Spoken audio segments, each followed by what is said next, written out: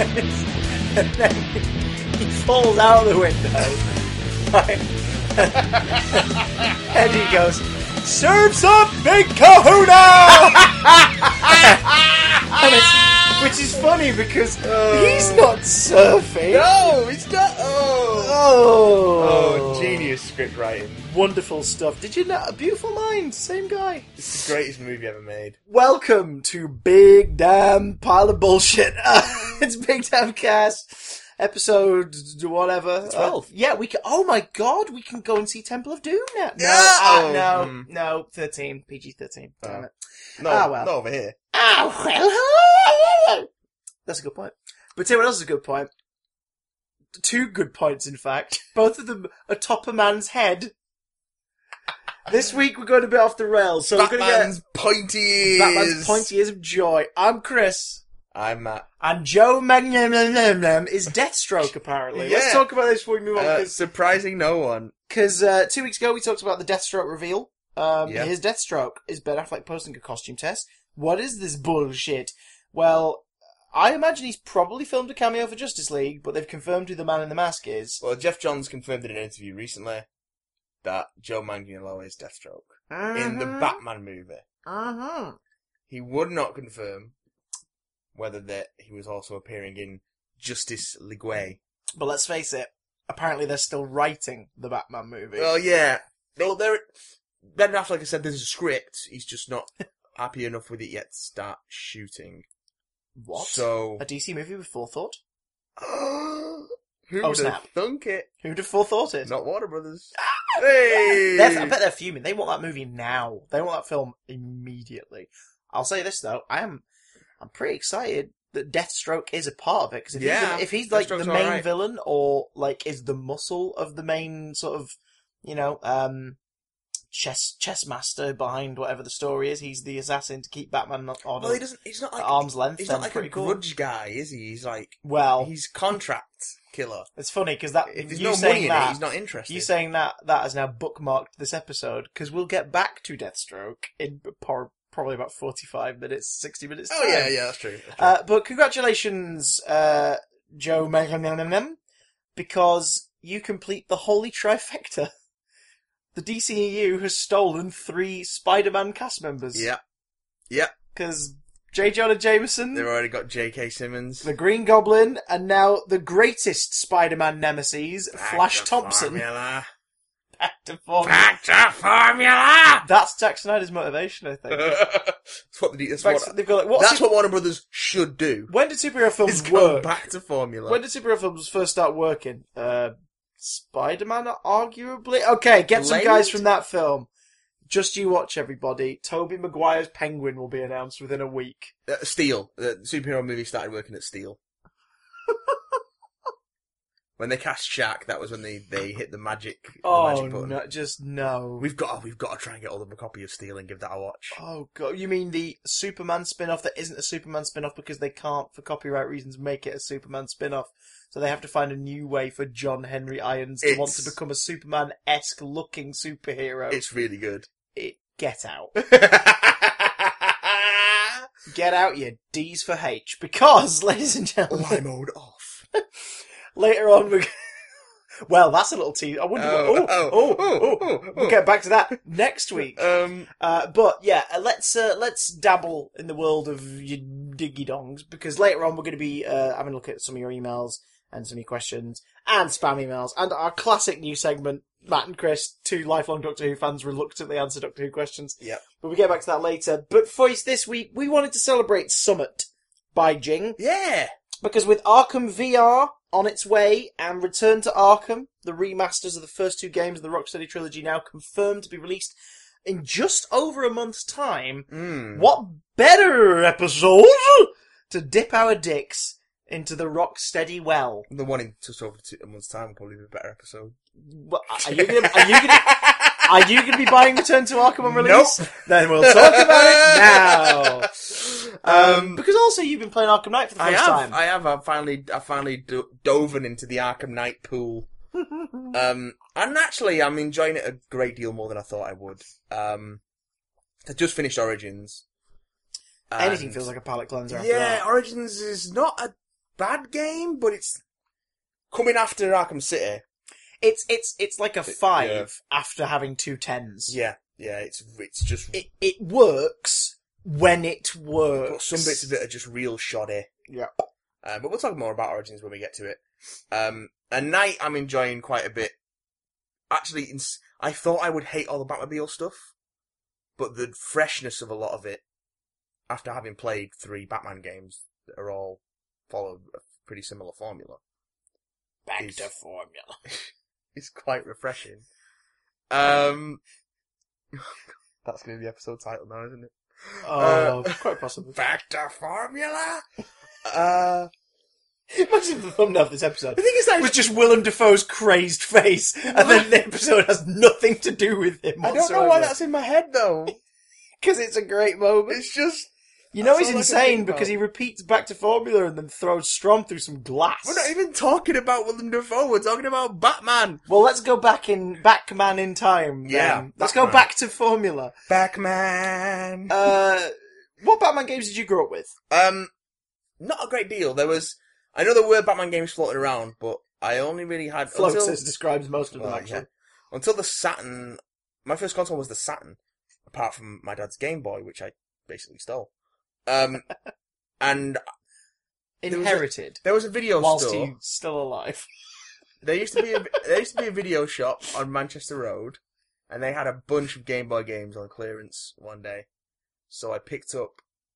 We picked up a bunch of stuff, including the Flash for the Game Boy, based on the 90s TV series. With John Wesley Shipp. Well, that's something. Billy Crudup's been cast as Henry Allen in the movie. Really? Yeah. Okay. Will he have a blue dong? No. I hope not. That'd be weird. Wouldn't it? Anyways. But also Batman, Return of the Joker for the Game Boy, which seems to share a name with a game for the NES by the same developer that came out a year previous, but nothing else. Apart from the name, it's a completely different game, and actually has far superior music to the NES version from what I've seen of the NES version. Yeah, we did give it a quickie re-watch actually before this. We just saw some footage from each because you were like, "Did you ever play it?" We have a look. I was like, "This Game Boy music's quite funky." It's the great. NES one, and the Game Boy music was so stupid. Yeah, so the NES music. Yeah, the Game Boy one is fun graphics though. Oh yeah, it's a nicely animated some sprite work, some really good sprite work on there for a Game Boy game, and yeah, his little Fist of Fury, his little Hammers of Justice whipping around. Hammers of Justice. I played a lot of that when I was a kid, but I missed out on Batman Returns because I didn't have a SNES. I missed out on Batman because I didn't have a NES.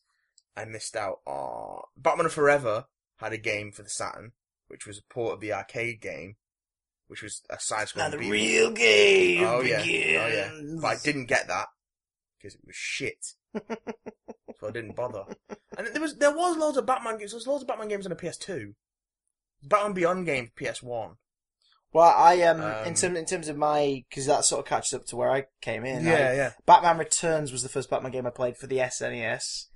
And you mean the SNES? Oh yeah, baby. I've got upstairs, bought it since when I went on that little drunken splurge a couple of years ago and bought a SNES.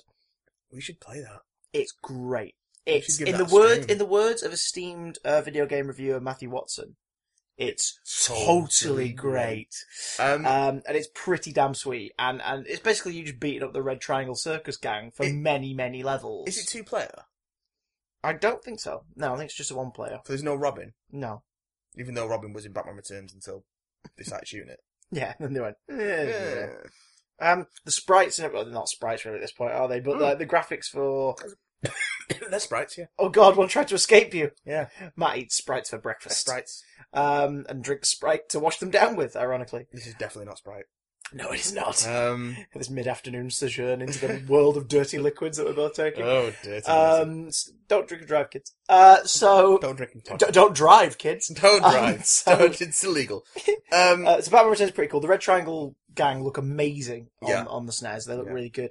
Then the next one for me was Batman Beyond Return of the Joker on the N64, which is... two Return of the Jokers. Oh, yeah. It's garbage. I've got the PS1 version. It's utter garbage. What's the PS1 version like? I don't know. My dad bought it in a charity shop. I've never played it. The N64 I'm going around tomorrow, I might give it a look. The N64 one is a piece of shit. Even as a kid, I knew that. Then I grew up visiting Asda in Trafford Park a lot when they used to have that big media section at the back with the massive telly. Oh, yeah. Massive screen on the wall. It was the coolest place ever. They had like Spider-Man classics and the toy aisle nearby. It was so cool. And for ages, I wanted to get Batman: The Rise of Sin Tzu on the PS2. I don't have that. I've never played it in the end. It's an animated series spin-off game with a new villain called Sin Tzu, who was created by Jim Lee for the animated series world. And the idea was if the game was successful, he would have then appeared in like Justice League Unlimited and stuff. Yeah. Never happened. And apparently it wasn't very good, but it had the animated series cast in it, so that's a bonus. Yeah. Never got to play Batman Dark Tomorrow, which apparently is also not very good. No. Or Batman Vengeance. Which I have. And it's apparently not very good. It's not very good. Again, there is a pattern here, guys. My dad's gone on a real kick recently of just getting loads of stuff from charity shops. So he got a PS2 and he's got a bunch of games, one of which is Batman Vengeance, which I played a little of, and is not good. I think that one gets points. Doesn't that one have Scarface? It has the voice cast in it, so that one has Scarface too. Is it? I don't know if that's. I didn't play enough of it to see if there was Scarface in it. One of them had really nice designs, had a really nice look to it. It was really dark. It looks okay. Vengeance looks okay. We'll try and have a little pop of it sometime. Yeah, we'll whip it right up for a stream. I might bring it around next time I'm here. Oh, and I also had Batman and Mr. Freeze Sub-Zero for the Game Boy Color. Oh, I don't know nothing about that game. I will lend it to you if you fancy. It's upstairs. I don't have it. I will lend you a Game Boy Color. No, I can play it on my Game Boy Advance. Which is pretty cool if I recall. That's a Freeze joke. Yeah. Oh shit! I almost forgot. I had Batman and Robin for the PS1. And I never got past the first level because it was a free roaming city for as much as you could free roam on the PS1. And Batman and Robin. It was one of those where, like, obviously to save graphic power or whatever, it was always dark for about 5 meters ahead of you. What, like the Spider-Man games? Yeah, so driving the Batmobile around, you could never really see where you were going until you crashed into a wall. I don't think I ever got past the beginning. I'm driving? Yeah. You're in the goddamn Batmobile, son. Oh, wow. It's mental. That was also crap. Was it, what version of Batman was it? No, Batman and Robin, based on the film. Oh, right, okay, yeah. Oh, okay. Oh, yeah. Right, oh, yeah. Alright. Yeah, alright. Because the first level was the museum with Freeze. Kill the heroes! Kill the heroes! Now! What killed the dinosaurs? The Ice Age! It was a meteorite. Oh shit, he's gonna freeze us. Oh, man. So, Batman... There is also a Batman Brave and the Bold game for the Wii. Shut the fridge. Which my dad has a copy of, but I've not played. Shut the fridge. Really? Yeah. That's quite cool. I'm going to borrow that as well. When I go around tonight, I'm going to nick Brave and the Bold, Batman Vengeance, and Batman Beyond. I never played Batman Begins either. I played a bit of Batman Begins on the GameCube. I completely forgot about that. How was that? It was alright. It was because there's no comic book villains in it, really, is there? So it's kind of limited to just you beating up dudes in brown jackets, essentially. Yeah, and it's a pretty alright sort of third-person action stealth game. Because if I remember correctly, Christian Bale and I might be wrong, but I think it's Christian Bale and Gary Oldman voice Bruce Wayne and Gordon. And then Gary Oldman did some more voice work for the cancelled Dark Knight game. Yeah, for 2008, which we only know exists because he slipped up about it in an interview. Yeah. It looks like Warner Brothers tried to sweep it under the rug, but this brings us to the dawn of the Arkham voice. Yes. Because... The Arkham voice? I believe it was Eidos Interactive that they had the deal with at the time for Arkham Asylum. Yeah. And basically, Warner Brothers were like, we need to make a Batman game. We've just shit-canned one. So they approached a very small studio, pretty little known at the time, called Rocksteady, who are, I think they're like Manchester-based and London-based, and now they're like just straight up London, from what I know. What about Bebop? He just wasn't bothered. But they made a single game in 2000, well, the late 2000s called Urban Chaos Riot Response. I am vaguely aware of Urban Chaos. Yeah, it's like sort of like Fire Brigade action game. Yeah, yeah. And it was on the PS2. Yeah. And it was released to favourable reviews. I remember it coming out. So they were basically, it was almost like, it seems almost like a cast-off. It's like Rocksteady were basically told, hey guys, look, we're doing you a solid here. Do you want to do a Batman game? Yeah, do whatever you want. Because Warner's attitude, I suppose, at the time was probably, if you can make it good, please do, but just get a Batman game made, please, so we can make money from Batman. And Rocksteady shat their pants, got a pair of new pants, and then went to work at creating, arguably, the best superhero game ever made. Oh, Arkham Asylum is wonderful. It is great. Now, some people say, Spider-Man 2. Spider-Man 2 is great, but I do feel that game has setbacks that over time I look back at less fondly. I mean, Tobey Maguire's performance in it is probably better than the film, actually. Well, he's good at the film, but he's probably better than the film. But like Molina and stuff, they all feel a bit odd. He's great at voice acting now, Alfred Molina, but I remember his Ock in that game feeling a bit weird. I remember the Black Cat stuff I appreciated at the time, and now I think, wow, they made her look really creepy, like an alien with massive breasts. What is going on? You have very strange. And of course, who could forget the heinous crime that is my balloon? Oh no! So, yeah. I really like the first Spider-Man game, though. I love the first one. But I like the first Spider-Man game for a similar reason why I really like Asylum, or maybe over the rest of them. It's more focused. Yes. There's objectives, you know that. You know, in each level, I've got to get this done, and secrets is optional. Now, I like open world games, but there's something that can get a bit overwhelming. Things like Uncharted, I think, are the more recent examples of showing that levels are still something that people do enjoy and work. And those they still feel big and like a real world. I've started 4 different characters on Fallout 4, and I've never actually finished a playthrough of that game. Damn, son. Because there's just too much to do. Well, maybe you can mod it later. No, you can't. You can't anymore. So, yes. But Asylum...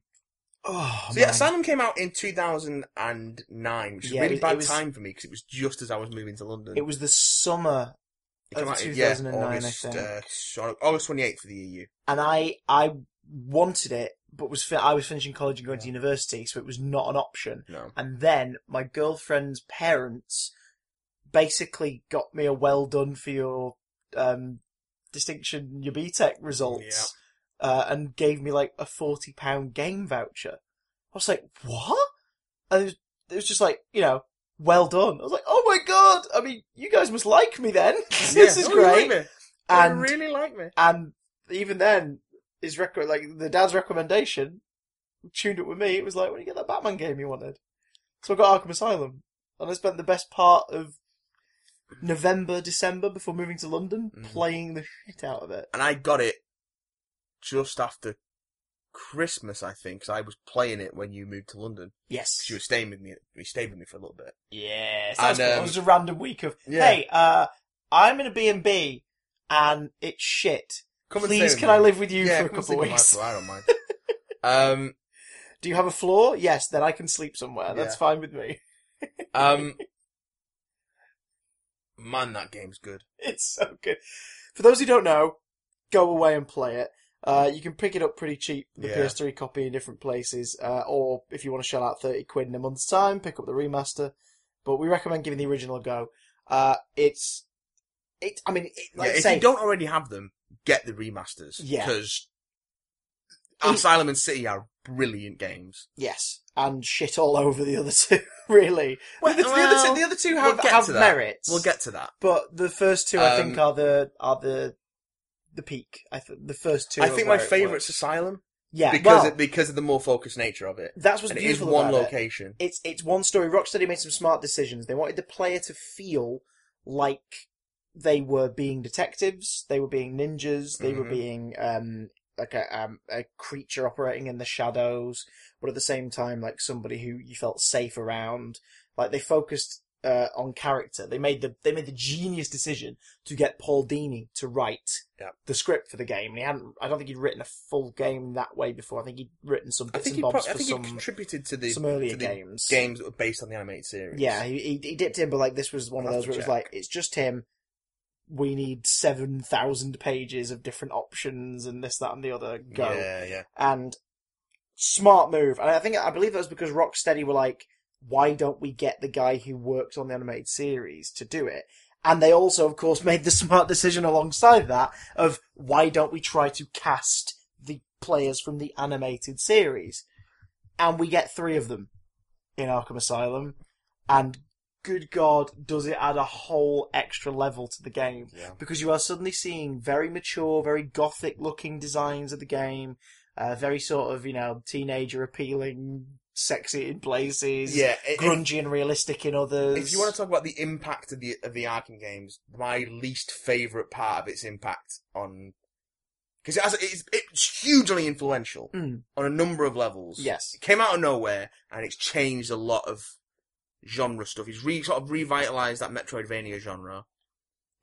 It helps revamp combat in action games. Some games have outright stolen the the Arkham system. Amazing Spider-Man 2. Most notably Shadow of Mordor, which is also one of this game. They're just like, we're just going to take this from Rocksteady and put it in this one. You mean Assassin's Mordor, Shadow of Arkham? Oh yeah. I mean, it is similar to the Assassin's Creed combat, but the Assassin's Creed combat has never been as satisfying. Yeah, it's not it's not simplistic. Assassin's Creed has a little too many complications in it. I don't argue it's the other way. I argue Assassin's Creed is way too simplistic. Oh, okay. But it's a similar feel, and it's rhythmic, but you don't really get a sense of what you're doing. Whereas with Batman, because you've got the counter, the combo counter, and you've got a little bit more HUD feedback, you have a much better sense of what's actually going on and how you're performing and what your options are next. Mm-hmm. But the absolute worst part of its legacy is the over-sexualized character designs of its female characters. Yes. Particularly Harley Quinn. Mm-hmm. Also, Poison Ivy. Not so much Catwoman because she's always been over-sexualized, but it didn't help. But the effect it's had on Harley Quinn's design as a character has been pretty bad. Mm. Although I will say, in the context of the games themselves, I've never had a problem with them in the games. Like the nurse outfit in the first one kind of fits that vibe because it's the whole, we're putting on a party. Yeah. This is my part for the night. I'm the warden now. Like it's like a twisted version of what she used to be. That's a bit much, but I get it. Yeah. And she even makes a thing of like the new outfit. Like it's. And there's Arlene Sorkin in this first game as well. Yes, and it's the last performance, I think, of Arlene Sorkin as Harley. I don't think she does it in DC Universe Online. I think she... But even if she did, she recorded... DC Universe Online started recording back in 2007, 2008, so that they made that around the same time as Asylum. Mm-hmm. So, Yarb. Arlene Sorkin returns as Harley Quinn, and I can't even say she nails it, because she is Harley. Mm. Like, Harley's entire design is based off of a dream sequence in an episode of a sitcom she was in where she dressed up as a jester. She is Harley, and she's so good in this game. Kevin Conroy, the man, the Batman, is Batman. And doesn't that add so much? Like, inner monologues and, asides and character moments and character beats are completely, they're perfect. Yeah. So, I think part of the reason why they cast him and why they tried to cast the animated series lot and why they get Paul Dini is so they didn't have to worry about this stuff. They had to worry about submerging the players into that world through the experience and the physicality of the character and things like that. Mm-hmm. The storytelling and the character performances and the character beats, we've got it covered. We've hired people who know these characters inside out. They're going to bring it. And nobody brings it quite so hard as a certain Mr. Mark Hamill. Oh, he's fantastic in this. Who makes, not just Arkham Asylum, but I would argue the majority of the series what it is. It's so nice to hear him mature. I talked about it in plug for my YouTube channel, my Mark Hamill episode of The Best Joker. Yeah. How over the years his Joker has changed. Its core has always remained the same, but based on the project, he will adapt and change things up. Mm-hmm. And he is never he's never more adult than he is in the Arkham games. No. This Joker sounds older. This Joker is less about the, oh, hello, all that, and more about this. And he's just, every giggle, every laugh at Batman's expense is a twist of a knife. Mm-hmm. And he revels in it. It's so, his performance is great.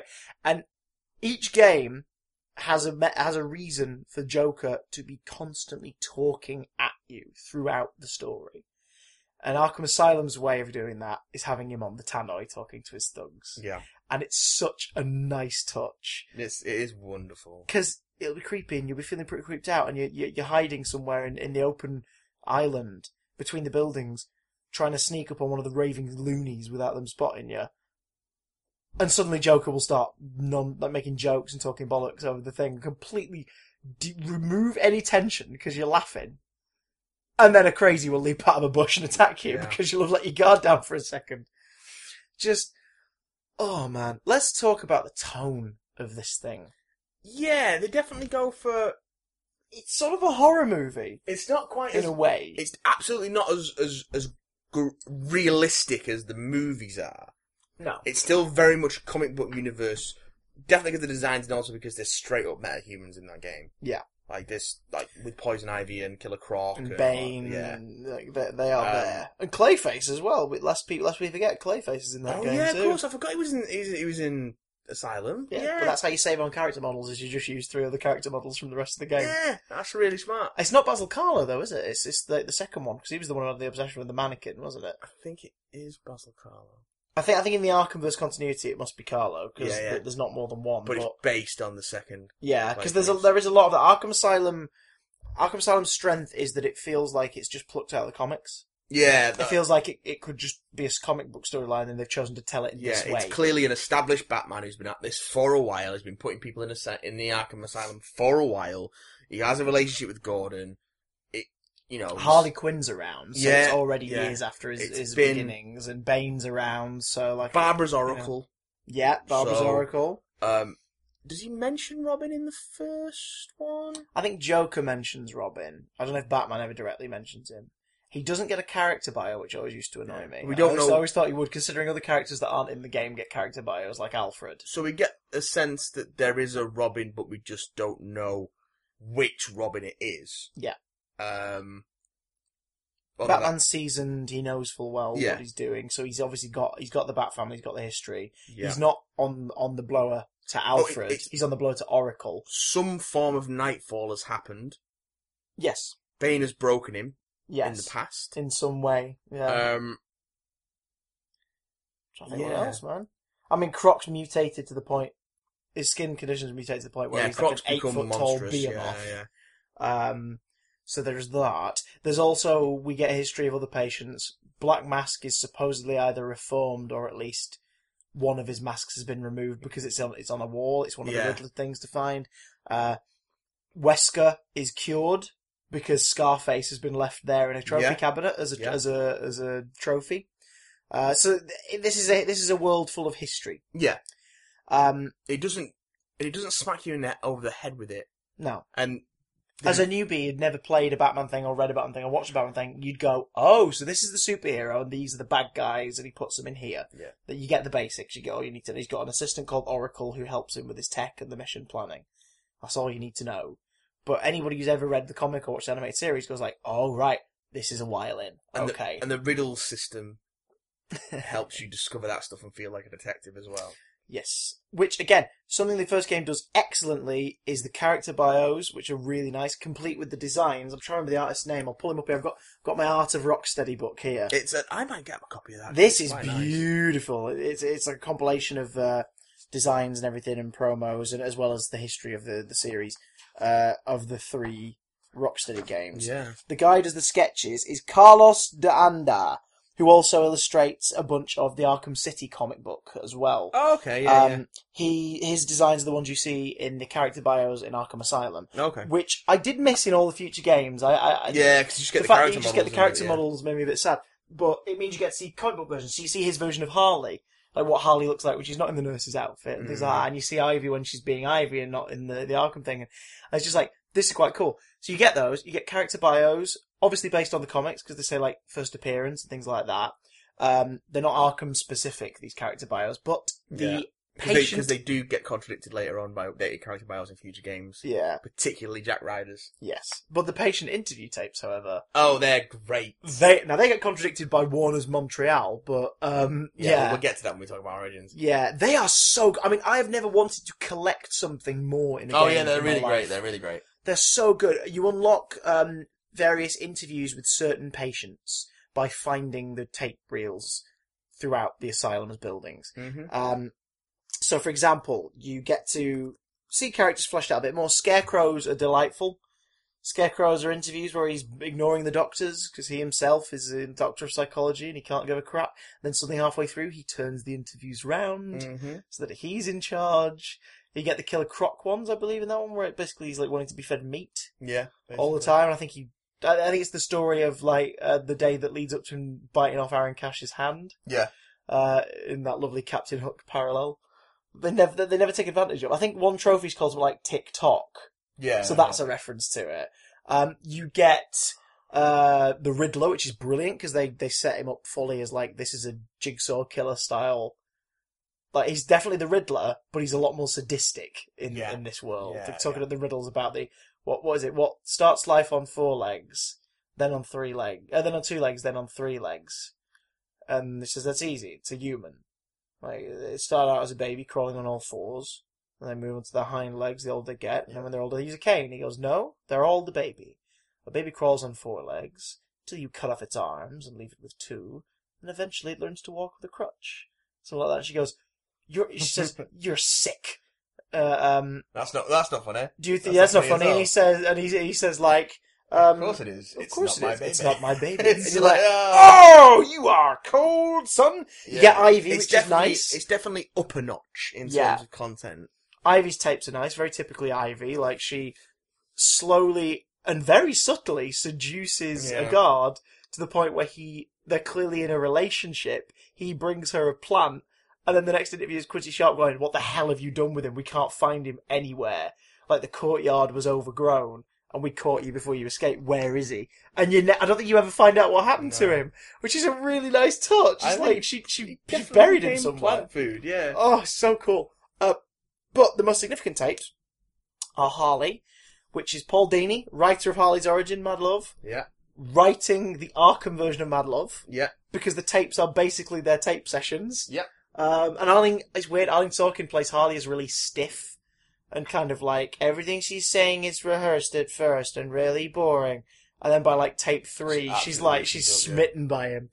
And the Joker's tapes, which are basically furthering the plot of the game by giving you that extra layer of information, talking about what Dr. Young was doing, experimenting with Venom, turning it into Titan formula, and how the Joker has been funding her from the outside under a pseudonym, and now he's here to claim his Titan formula. It's like, oh, this is so cool. Yeah, so the idea is that the whole asylum breakout has been orchestrated by Joker. This is Joker's master plan. He wanted to get caught by Batman and brought to the asylum so he could take it over. Yeah, there's been a mysterious fire at Blackgate, which means a bunch of Blackgate inmates are now in the asylum as an overflow. Plus, Dr. Young has been experimenting on Bane's venom, the substance that Bane uses to sort of power himself up, the steroid that he uses super steroid to get jerked. She's been using it to try and create a reverse version, if I remember rightly, to sort of make patients comatose and less violent. Mm-hmm. But the tests go wrong, and they create one that sort of triples the effects of venom. Joker gets wind of this and is like, I'll have a bit of that. I'll have that. His plan is to keep Batman in the asylum, which keeps him occupied long enough that the Joker can infect various members of his gang with the Titan formula and unleash an army of mutated thugs onto Gotham. Mm-hmm. Batman hopefully dying in the process of trying to calm everything in the asylum, or at least dying after there's a million Titan thugs out there. That's the plot of Arkham Asylum. Sounds pretty daft. Plays like a horror film. It's pretty damn creepy. I've just remembered what the best tapes are, actually. Victor Zsasz. Oh, where he's talking to that doctor, and then he starts describing her, like, walk home to her. And she's like, how do you know this? Then the next tape, he's broken out, and it's her friend calling her to see if she's okay, and there's a knock at the door. And it's like, oh shit! Doesn't Batman get to her in time though? No. Doesn't he? No. I thought he did. Not that I recall. Zaz's victims, of course, that's the first time you see them left all over the place. Posed in a card game. I think that's why it's a horror atmosphere to me, is because it's an abandoned island for the most part, because all the thugs are in areas where they're made to guard and everything.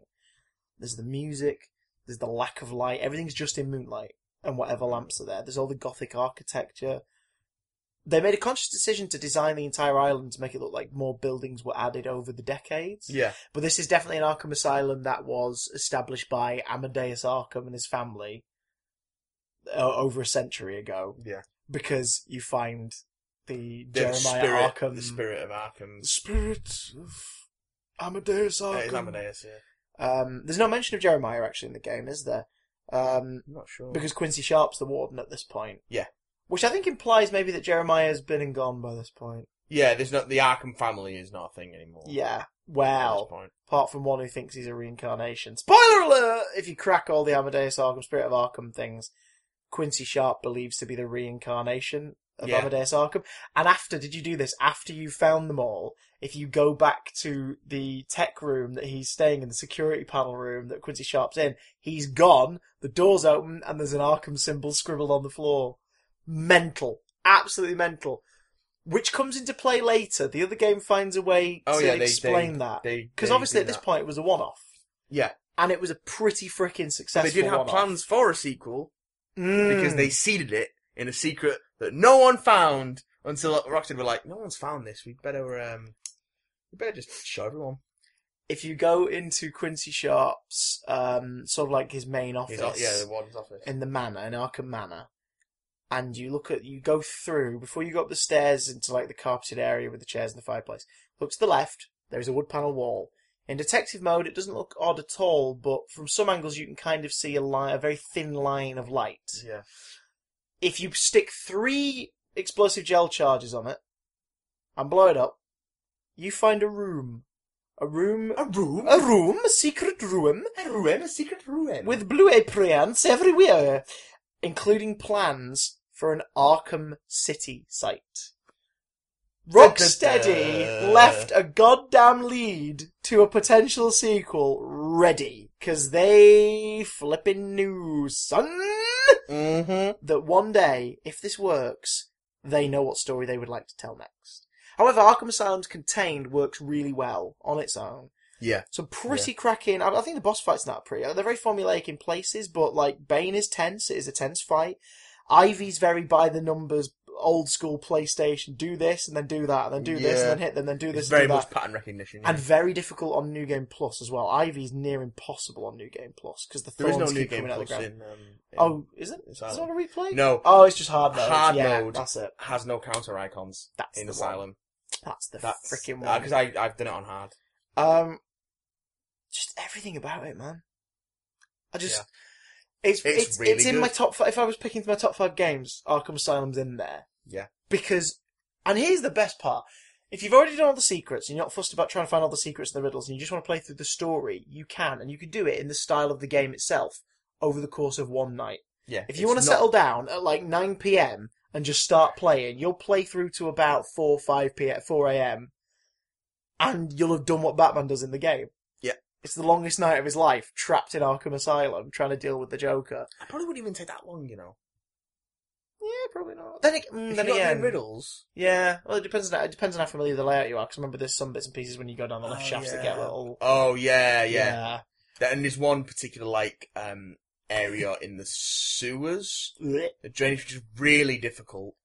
It's like a chasm, a touch of red, a splash of green. That area, yeah. It gets so disorienting getting round. Yeah. And you hear that same audio again and again. Oh, man. Although I do like the fact that every now and again, another half-deformed corpse drops out of the drain. Yeah. And they've all got a different deformity. Like, they've got tight and infected limbs. Or, like, their heads, like, half, like, sort of crumpled under flesh, and their arm and shoulder are massive, but the rest of them's tiny. It's like, oh, that's gross. And all the secret passageways, of course, then when the plants grow, the horror grows as well. We start getting those plant bastards all over the place. Yeah. The Bane fight's kind of by the numbers. The croc sequence is tense. Oh, the croc sequence is great. Because Detective Vision won't help you in the water. So, oh my god, treading those boards, just being as quiet as humanly possible. It's very good. And he leaps out and you've got like 3 seconds to hit him with a batarang. But then you've got to aim. You can't just throw the batarang, you need to quickly aim it, just to make sure. God, it's tough. I love it. I love it. Up the wazoo. I can't Really outside great. the front window and she's meowing. She's meowing because she knows what's next. What's next? So what's chronologically next is the DC Comics series Arkham City. Which I haven't touched. Which is, I'll link it, it's pretty good, is a prequel to Arkham City. It tells the tale of the transfer happening, because after the events on Arkham Island, where the Joker infects himself with the Titan Formula in a boss fight that a lot of people really don't like. Fine. Actually, quickly, the Scarecrow levels, before I forget. Oh my god, of course! The Scarecrow How could we levels. forget? They're amazing! It's because the other games tried to outdo them and never quite managed. The Hatter sequence in City's pretty great. Yeah, I'd say the Hat sequence in Origins is pretty good as well, actually. Yeah, they're both pretty good. But the one in City is amazing, especially at the table, because you have control of the camera as well. Yeah. I mean, the one in the morgue's my favourite. When you go... Well, no. Oh, right. The first one is Yushio. The first one, you see Jim's dead. And you go through the morgue. And you see Martha Wayne and... What are you saying that name? And Bruce Wayne... Thomas Wayne. Help us, Bruce! And then the morgue kind of flies to pieces... And you enter the nightmare world of the giant scarecrow, and you have to avoid his vision and shine a bat signal in his face. And also in that area, there's Rachel Gull's corpses in one of the thingies as well, which disappears if you go back later. Yeah, it's not there anymore. It's only after you've scanned it. If you scan it, and it makes way more sense in the second game as well. Yes, bitch. So there's that. The second one is the way the second one is executed is brilliant. You're walking down that hallway. And the corridor slowly begins to turn into Crime Alley. Oh, yeah. And at the end is baby Bruce Wayne knelt over his parents' corpses, and then suddenly you're baby Bruce. And you walk through, and it's the dialogue between, like, they take a leaf out of Batman Begins, you have, like, Gordon as a lieutenant, as a beat cop talking to you and reassuring you. And then you go into the nightmare world, and that's freaking awesome. And then you get the third one, which is a stroke of genius. Because your game starts to glitch. Yep. It takes a leaf out of Metal Gear Solid 2's book. Yeah. And then it crashes. And then the opening cinematic begins again. And you're like, what the hell happened to my PlayStation? What's going on? Why is he doing this? Until you realise the Joker's driving the Batmobile this time. And you're the patient. And then the intro happens again. But you're on the gurney looking at Scarecrow. No, you're playing as Joker. And Batman's on the gurney. You're walking as Joker. Yeah. And Harley and Scarecrow wheeling him along. And then it switches to first-person view of Batman, and Joker points a gun at your head and shoots you dead, and it goes to the game over screen, the continue screen, and based on the console, it gives you a different message. I think on the Xbox, it says something like, use the middle joystick to avoid Joker's shot. It's like, there isn't a middle joystick. On the PlayStation, it says something like, use the Z button to avoid being shot, or something like that, as your tip. So it's like, wait, what? Then you click continue, and you wake up in the nightmare realm. It's like, this is so good! It's really good. The third nightmare sequence is a nightmare sequence aimed at the player. It's so good! It's really, really good. Oh, I love it. There's just so many things to love. Like, Penguin and Catwoman left out because they don't want to overcrowd it, but they get Riddler things. Like the Riddler's involvement. He's talking to you over your earpiece, taunting you, and then when you eventually get all the riddles, you get this excellent audio where basically the only reason you've gone along with it is so that you can pinpoint his location, and the police arrest him. Yeah. Oh, there's just so much to love in this game. There's so much. Scarface is fun, voiced by Mark Hamill, because the Joker's operating him. Yeah. So in the nightmare sequence, he voices him. Yeah. Titan Joker. I love the design of Titan Joker. Is a bit of a by-the-numbers boss. Yeah. But there was a Titan formula. Someone was going to get mutated. Someone had to. It was gonna happen. It's gonna happen. So yeah, Arkham City comic bridges the gap, tells the story of the transfer beginning. Joker and Harley escape during. Joker's already dying, so Harley takes him there to be looked after, and they try and get doctors and surgeons to look after him. He's real sick.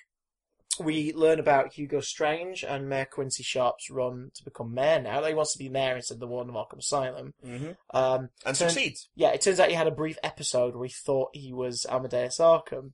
So after a breakdown, he reassesses his life and realizes maybe running this place is bad for me. I've always wanted to be in government. I've always wanted to be part of, I wanted to be mayor. So I'll do that. And his therapist, Hugo Strange, encourages him. Yeah. And may have been encouraging him since before the events of Arkham Asylum. Yeah. Because Hugo Strange has been putting some freaking whammy on this guy's head this whole time. Mayor Quincy Sharp only becomes mayor because Hugo Strange can then get into power. Yeah. Arkham City. So they wall off a bit of it's like the slums. It's like the shitty streets. Yeah, they evacuate it, wall it off, and turn it into an asylum. It's got the old museum. It's got the original Iceberg Lounge site. Yeah. It's got dismantled fairground. Roman Sionis's steelworks, which have been abandoned for years. The amusement mile, the fairground. Yeah, there's that. There's different the Falcone shipyard. Yeah. Is there. So basically all these areas that have either been affected by crime at some point or are in the shitter. Like the old courthouse that is a favourite haunt of Two-Face's. Basically the Narrows from Batman Begins. Yeah, including Park Row and Crime Avenue. Yeah. Crime Alley. Which is there by Jing. Of course it's there, because why else would you trap Batman in Arkham City and not give him something to cry over? My parents are dead! Bruce Wayne, as a member of the Arkham Board, didn't sign any of this off. Bruce Wayne! And he knows this is wrong, so he begins to publicly sort of protest what Arkham City is. You're letting criminals of varying degrees of guiltiness and you just give him a walled-off city and let him play around in it. Yeah, the tax evaders and the people with parking tickets are going to get murdered and raped. Blackgate as well. Yeah, so everyone goes in there. They're going to get murdered and raped and violated, and which happens injured. When you're in there. Yeah, by the murderers and the rapists and the arsonists and the super criminals. There are assaults on political prisoners and things like that. But the super criminals take advantage by gearing up their gangs, the super crims, and taking turf and territory, with the aim that one of them one day will own everything, rule over everybody in Arkham City, and then probably lead some kind of revolt on Gotham. So you got Two-Face holding up in the courthouse. Yep. You got Penguin using the museum and the Iceberg Lounge. You have got it's just three, isn't it, in terms of the Warren factions? Because you've also got. And they seem to have no trouble smuggling in equipment and they're finding ways. And you've got the Joker's gang being led by Harley Quinn giving the Joker's orders. Joker's not shown his face much because after the events of Arkham Asylum, dude's dying from Titan poisoning. His body was pretty freaking ripped to pieces and beaten up during that. I mean, you defeated him by explosive gelling his face. He had his spine and whatnot sticking out. He's not in a good way. The Titan formula is killing him, as it has apparently killed anyone who was affected by it since the first game. So the plot of this game is Bruce Wayne's protesting. He's wrangled in by security. Hugo Strange gets you in there and basically says, yeah, Mr. Wayne, I know who you are. I figured it out. I'm not an idiot. You're the freaking Batman, and you're going to get in the way of my plan. And you're thinking, of Arkham City? Well, we'll still shut it down from the inside. Luckily, Alfred gets you some equipment, because he's Alfred, you know what I'm saying, player? So you are ready and prepared to help fight the criminals of Arkham City. Thing is, the plan Hugo Strange is trying to protect you from has nothing to do with that at all. No. There is something much bigger going on that Hugo Strange is a part of. Protocol 10. Protocol 10 will commence in 6 hours. But here's the thing. Shortly after being there, trying to get in the Joker's lair, you are infected with Joker's poison blood. And not just you. No, well, that's the thing, it's like, oh fine, then we'll both die, I guess. And he goes, oh right, well that's the best part. Several hospitals in Gotham have had my blood shipped to them in the last few hours. People are going to start getting injected with my blood, or having their blood replaced with mine, in operations very soon. Hundreds of lives are at stake. And they're gonna die, son. I think it's meant to be bombs, isn't it? Like he says, he's got supplies rigged up as well, so that it'll, explode places. But basically, Batman, you need to create an antidote because it'll save you, it'll save me, and then maybe I might give you a chance to pass that information out to Gotham to make sure that it saves other people too. Yeah. So you are essentially having to half figure out what Hugo Strange is up to, and half work for the Joker in obtaining a cure for the Titan formula. So the premise is pretty cool. Two of the cast members from the animated series are back. Kevin Conroy as Batman and Mark Hamill's Joker. Tara Strong debuts as Harley Quinn and does alright in that game, actually. I think that's probably her best performance as Harley, is Arkham City. You are getting Nolan North as the Penguin, playing him like a Cockney. The Penguin's great in the Arkham games. And he's got the glass bottle shoved into his eye instead of the monocle. Yes, and he's got a little throat thing as well, like he's had part of his throat ripped out at some point. Like he's a proper Cockney geezer, and it works. He's definitely been through the ringer, that version of the Penguin. He's a hard-boiled gun runner and collector of everything. Just so happens to be a nightclub owner, but he's a known criminal. Like, people know this guy's bad news. Mr. Freeze debuts, played by Maurice LaMarche. Oh, brilliant Mr. Freeze as well.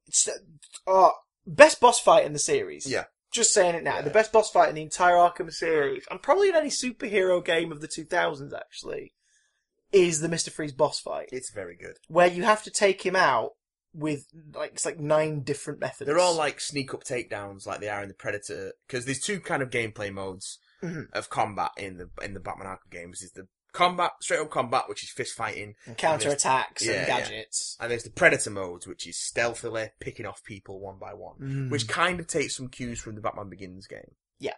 But it just perfects it. And it's a Predator fight. With one giant mech-suited enemy. Yeah. In an enclosed location. And when every method you use to damage him, once you've used it, you can't use it again. Because he adapts to it. Yeah. So if you pounce on him from above, from a gargoyle as he's walking under, as soon as he recovers, he blows up all the gargoyles. Yeah. If you sneak up on him from behind, he turns on a thermal sensor on the back of his suit so that he can see you approaching from behind. He's very clever. Like, you attack him from the floor grate, he ices up the floor grates. And when you play it in New Game Plus, you have to use every possible method. It's like 16 different attacks you've got to come up with. Insane. You run out of ones that you know you can do. It's insane. I've not played Arkham City on New Game Plus, but I'm looking forward to it. I'll give you a hint. You don't really think of glide attack, but take advantage of glide attack. I think you have to make sure you do it before the gargoyles go, though. Oh yeah, you will have to. Yeah, because you don't really think about that. You think, I'm going to come up from behind, use the grate, maybe use an explosive.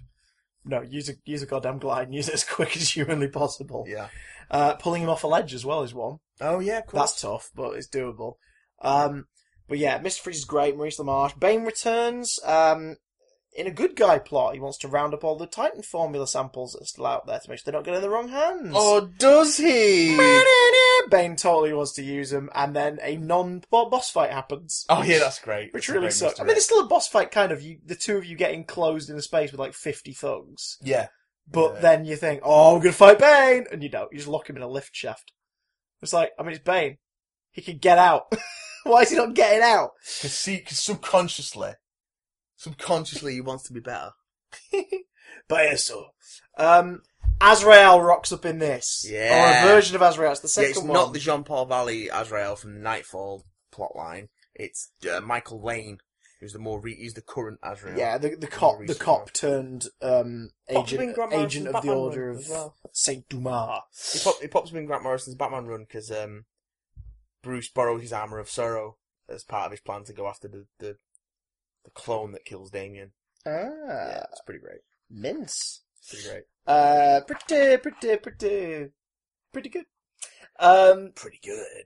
That also contradicts the Nightfall story, kind of. Well, it doesn't really. I guess in the Arkhamverse, we get confirmation that in the Arkhamverse, Jean-Paul Valley and Azrael had nothing to do with whatever the Nightfall event was. Yeah, because this is the first time he's meeting the Order of Saint Dumas. Yeah, he's never encountered an Azrael before. If you've never played it before, you can get your first glimpse of him at the very beginning of the game.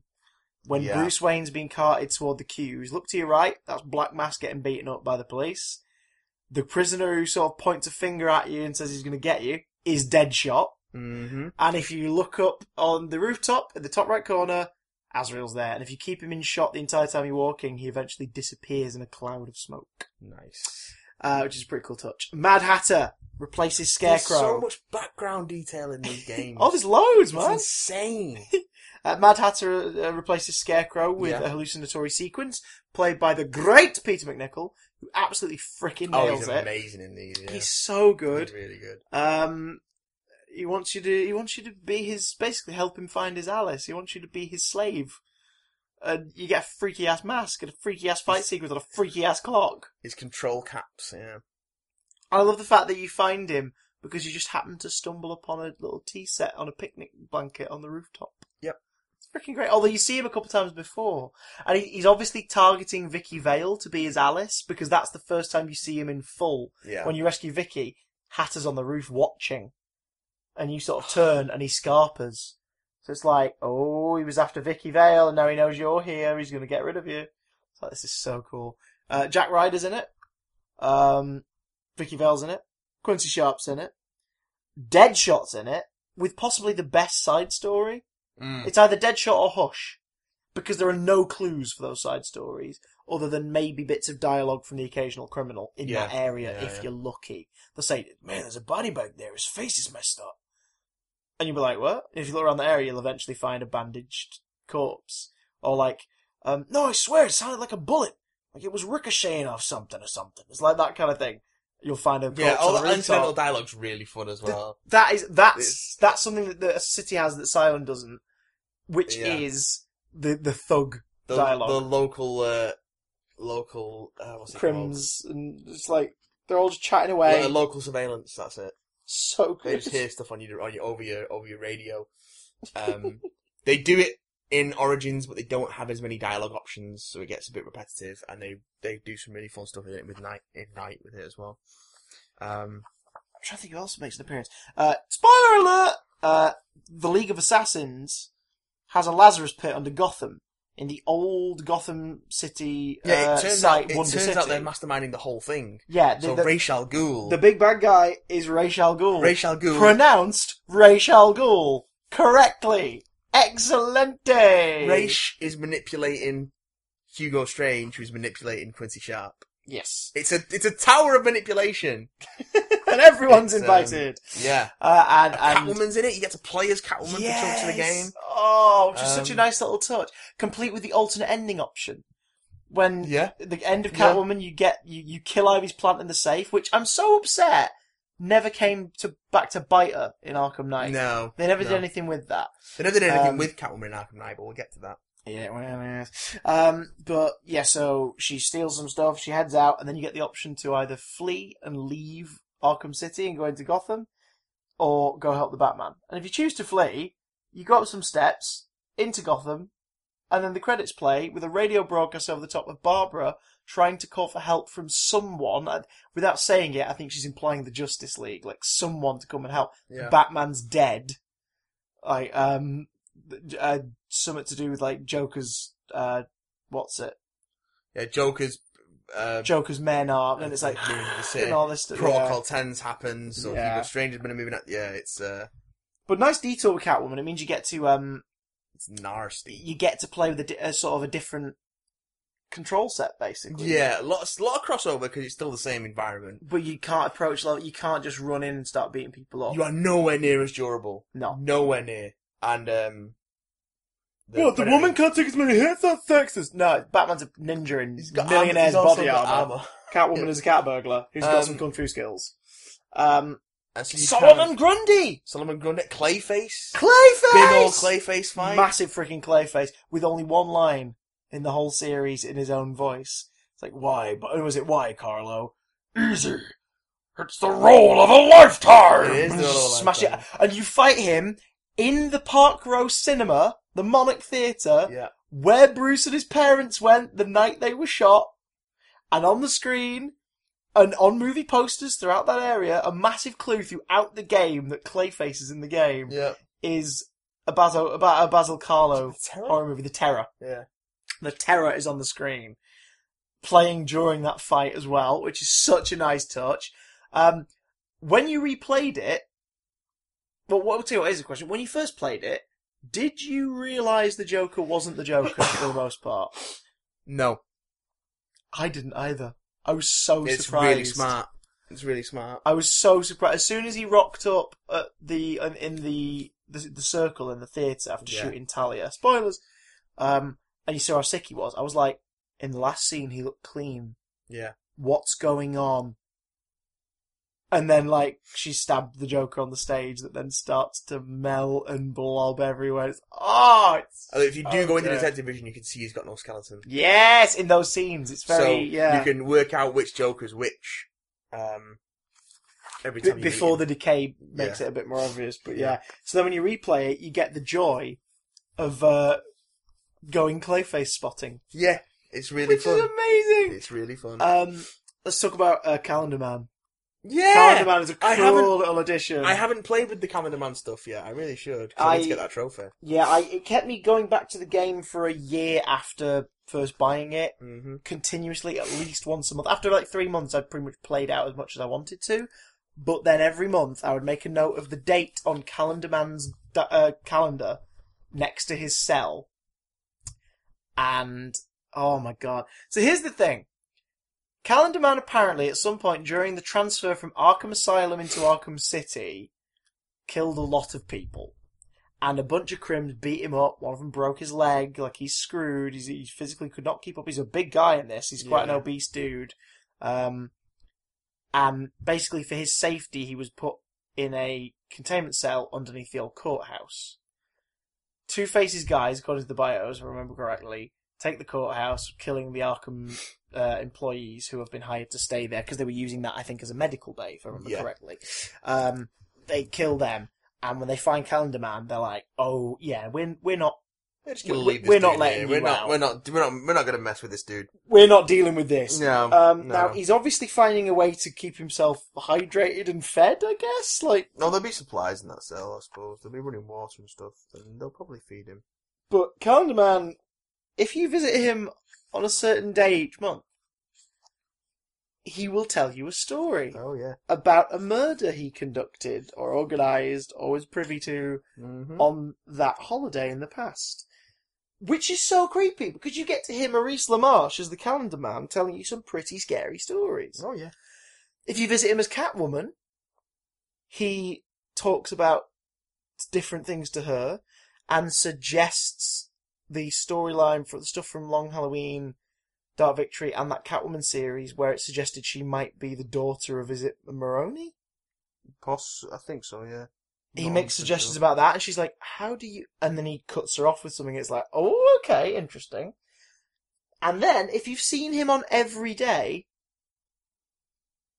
go back after that. It's not if you've seen him on Every Day, there's another date. Yeah, one more date comes up after you've done the last one, I think. And then if you go back on that... Is it that day? I don't know if it's a specific date. I think it's just if you go back after you've done the last one. I'll have to look it up. He's gone, but he's written like a thing on the calendar that says, like, I was there at your beginning, I will be there at your end. And it's like, okay, he's out there somewhere possibly murdering people. This is creepy. Arkham City makes Calendar Man feel like one of the more dangerous characters in the Batman universe. Yeah. That is no easy feat. And that Paul Dini and Maurice LaMarche and the animators who do the character models and everything pull it off spectacularly. Zaz gets a pretty creepy plot where basically you have to get to a ringing telephone, and if you don't get to that ringing telephone, somebody near that phone is going to die. Mm-hmm. And you find like one of the Riddler clues is a Zaz defiled corpse propped up against a phone booth. Yep. Pretty freaking creepy. He loves posing his victims, doesn't he? Ivy makes a reappearance in the Catwoman storyline. In a pretty difficult fight, if I remember correctly. Like the thugs are pretty tough to fight as Catwoman. But it sort of plays on the Gotham City Sirens thing by having her sort of... She hates Catwoman because she's a walking meat bag, but she has some respect for her, to the point where she trusts Catwoman to get hold of her... Or she thinks she threatens her to do it, but to get hold of her like rare plants that have been confiscated. There's some really cool clues and Riddler riddles and whatnot in Arkham City. Some really cool ones. It feels like a great sequel. Yeah. It was, I would argue that on a technical level, it's probably better than Asylum. But Asylum feels like a better experience to me. Yeah. City continues the formula. Focused. I bashed my head against City a couple of times before actually getting through it. It's the Riddler puzzles that do it for me. It wasn't the Riddler puzzles, it was just the openness of like, what do I do next? Yeah. Where do I go? So it took me a couple of attempts to get into it. But once I did, I really, really enjoyed it. Really enjoyed it. It's got the sort of the good sequel vibe to it. Oh, yeah. It's like, this is a great follow-up. And an excellent game in its own right. It builds on so much of the stuff in the first game. Yeah. We get a return from Croc briefly, which you can miss, actually. Yeah. You can miss that. Yeah. But Croc will bump into you in the sewers, and he'll give you a sniff, and he'll be like, no, you've got a ticking clock on you, there's something wrong with you, I'm not going to eat you. Laters, mate. Because he knows you're poisoned. There's just so much detail. But there's also a very nice tease, which people did find. Now, it took people a while to find the Arkham City tease in Arkham Asylum, but even when they were making Arkham City, they were planning what could be next. Yeah. Because if you stand on a certain boat with a big hatch in the Falcone shipyard and whip out your cryptogenic sequencer, you might notice that it's in the coding mode, which it shouldn't be, because you're not near a panel. Mm-hmm. And I think it's City of Fear is the anagram, something like that. If you decode that, the hatch opens. And in the boat is a series of boxes and tanks filled with various insects and leeches and things like that scurrying around. And a bunch of them are loose, because obviously this place has been abandoned since. And at the end of it is a dude in a chair. Corpse just sat there, head hanging down. You walk over to it, zoom in, because you clearly want to know what the hell's going on. And it ain't a fucking corpse, it's alive. And he screams, and then dies. And littered around the place are little notes and orders for various chemicals and toxins. I've not got after that stuff. We've never done it. No. It's all of them are signed by Dr. J. Crane. And after you finish the game, if you play around with the cryptogenic sequencer, you can find a broadcast in a non-distinguishable voice, and it's in text that basically says this city will be shrouded in a cloud of fear. I will have my revenge. And everyone was speculating, that's Scarecrow, that's Scarecrow, that's Scarecrow, and freaking hell, I don't think anyone realised how right they would be. Oh, man. When you fast forward 5 years. But also the story ends with the death of the Joker, which is pretty bold. Yeah. It's a bold move. He dies because of his own sort of selfish, sort of haste. Mm-hmm. Like, he smashes the antidote by accident, by trying to get it out of your hands. Mm-hmm. Tries to lick it off the floor, doesn't get enough. And Batman goes like, you know what's funny? After everything you've done, I still would have saved you. And Joker laughs his arse off and says, you know, that is pretty funny, and dies. And the painting from the beginning with the dude in the other guy's arms is repeated when Batman carries him out. Which leads to the first full-on DLC package. Now, the PS3 got DLC for Arkham Asylum. It got Joker challenge maps, which are pretty fun. Yeah. But... And there were extra challenge maps for both platforms as well. Yeah. In fact, I think the Joker ones were making their debut with the Xbox One release of Return to Arkham. Oh, okay. For Xbox players. Because I don't think it was included in Game of the Year edition. No, it wasn't. The extra maps were, but the Joker ones weren't. But yes. Yours. Leads into the first DLC, which is Harley Quinn's Revenge, a mini-story which begins with you as Robin, trying to find out what the hell happened to Batman, then a flashback to Batman being intercepted by Harley's gang and a grieving Harley, and then that goes back to Robin trying to find you, and then use Batman trying to get all the... No, Robin is how you finish it, isn't it? Yeah. Yeah. Including what you think is going to be a fight with a giant Joker mech. I'm so glad it wasn't that. Oh, yeah. But there's that, and it just... it's pretty good, actually. This was the first bit of content it's created. It's a bit of story content. But this is the first bit of story content created for the Arkhamverse by Warner's Montreal, who get a much bigger role to play. Which we'll talk about now, but I just want to very quickly give a shout out to the Shark in the Iceberg Lounge. We love you, dude. Hey, Sharky. You made us all shit our pants, but we love you, man. Yeah. I hate you so much. We hope you're okay. I hate you so much. We hope you're okay. But if you do pop round our place anytime soon, we will be using shark repellent bat spray. So boy, will we. So don't come anywhere near us, you swine. Bat shark repellent. That was 2011. Yes. We thought we were done. Joker dies. Hamill announces his retirement from the role. always saying that he'd come back to do The Killing Joke as a book on tape. Yeah.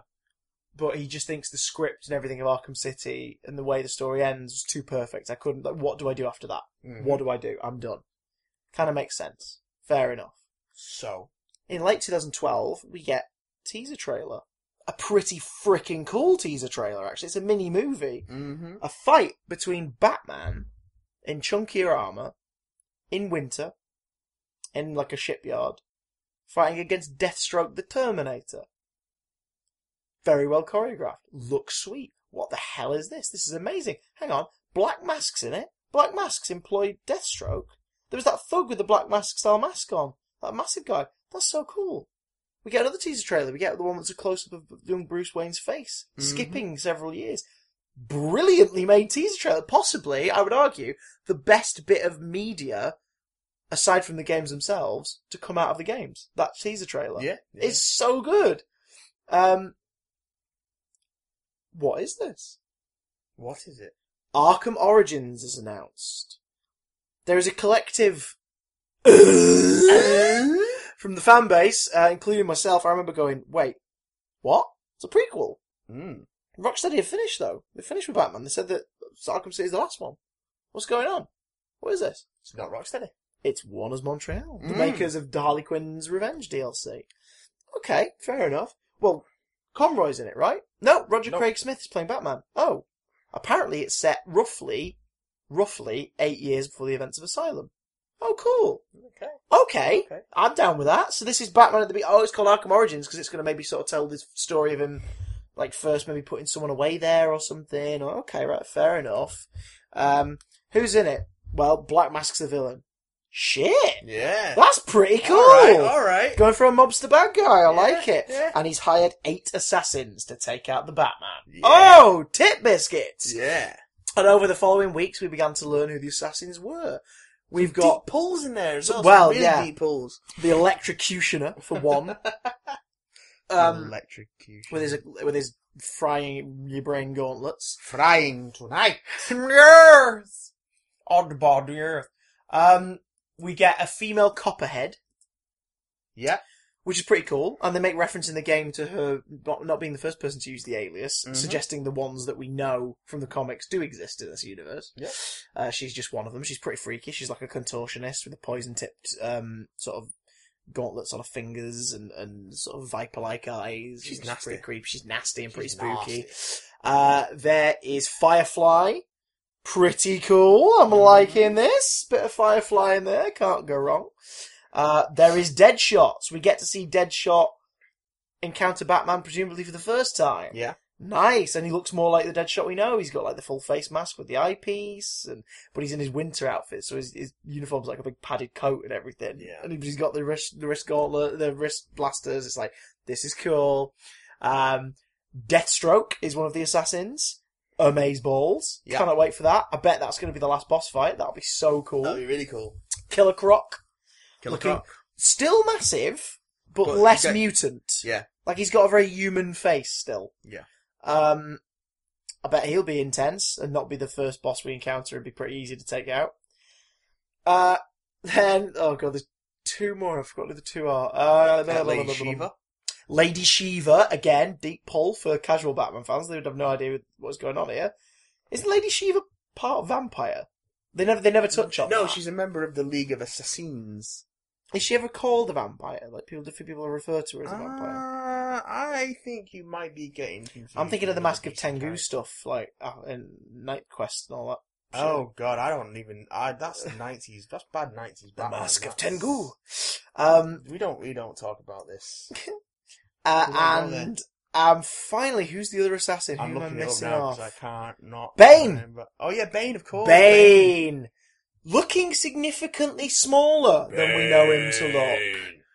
But is more the Bane that we know from the comics, really. It's kind of Nightfall Bane. You feel that Dark Knight Rises has maybe informed having Bane play a prominent role a bit. Yeah, well, no, Bane... He's like the head of a gang of mercenaries, which includes Bird and Zombie, like they're in it, so his Nightfall crew are in the game.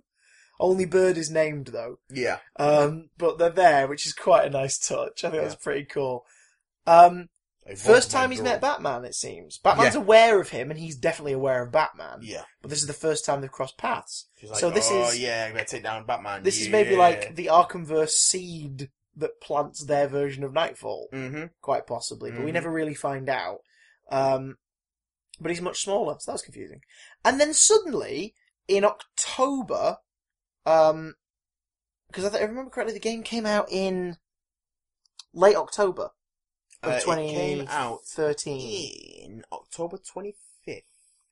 2013. Yeah, I think it was in September. There was a piece of promotional material at a GameStop, a stand, that revealed the Joker is in the game. Yeah. And everyone went, what? Well, no, because... and then they had to confirm, yes, because Troy Baker has been cast, and his character is the Joker. And he did some stuff at a Comic-Con before the game came out of him doing this was in October. It was New York Comic-Con, so it was like the week of release. They did some really cool promo stuff. Because obviously everyone was like, wait, hang on, alright, Roger Craig Smith playing a younger Conroy, okay, we can kind of see that. But replacing Hamill... No. What are you doing? You can't replace Mark Hamill. So, I mean, there were video game fans. I think video game fans were delighted. Comic book fans and animated series fans were sort of confused and scared and annoyed. So Troy got rid of those fears by performing part of the Killing Joke at New York Comic Con that year. And everyone went, yeah, okay. He sounds like his own Joker, but he sounds like the Hamill incarnation from Arkham City, younger. Yeah.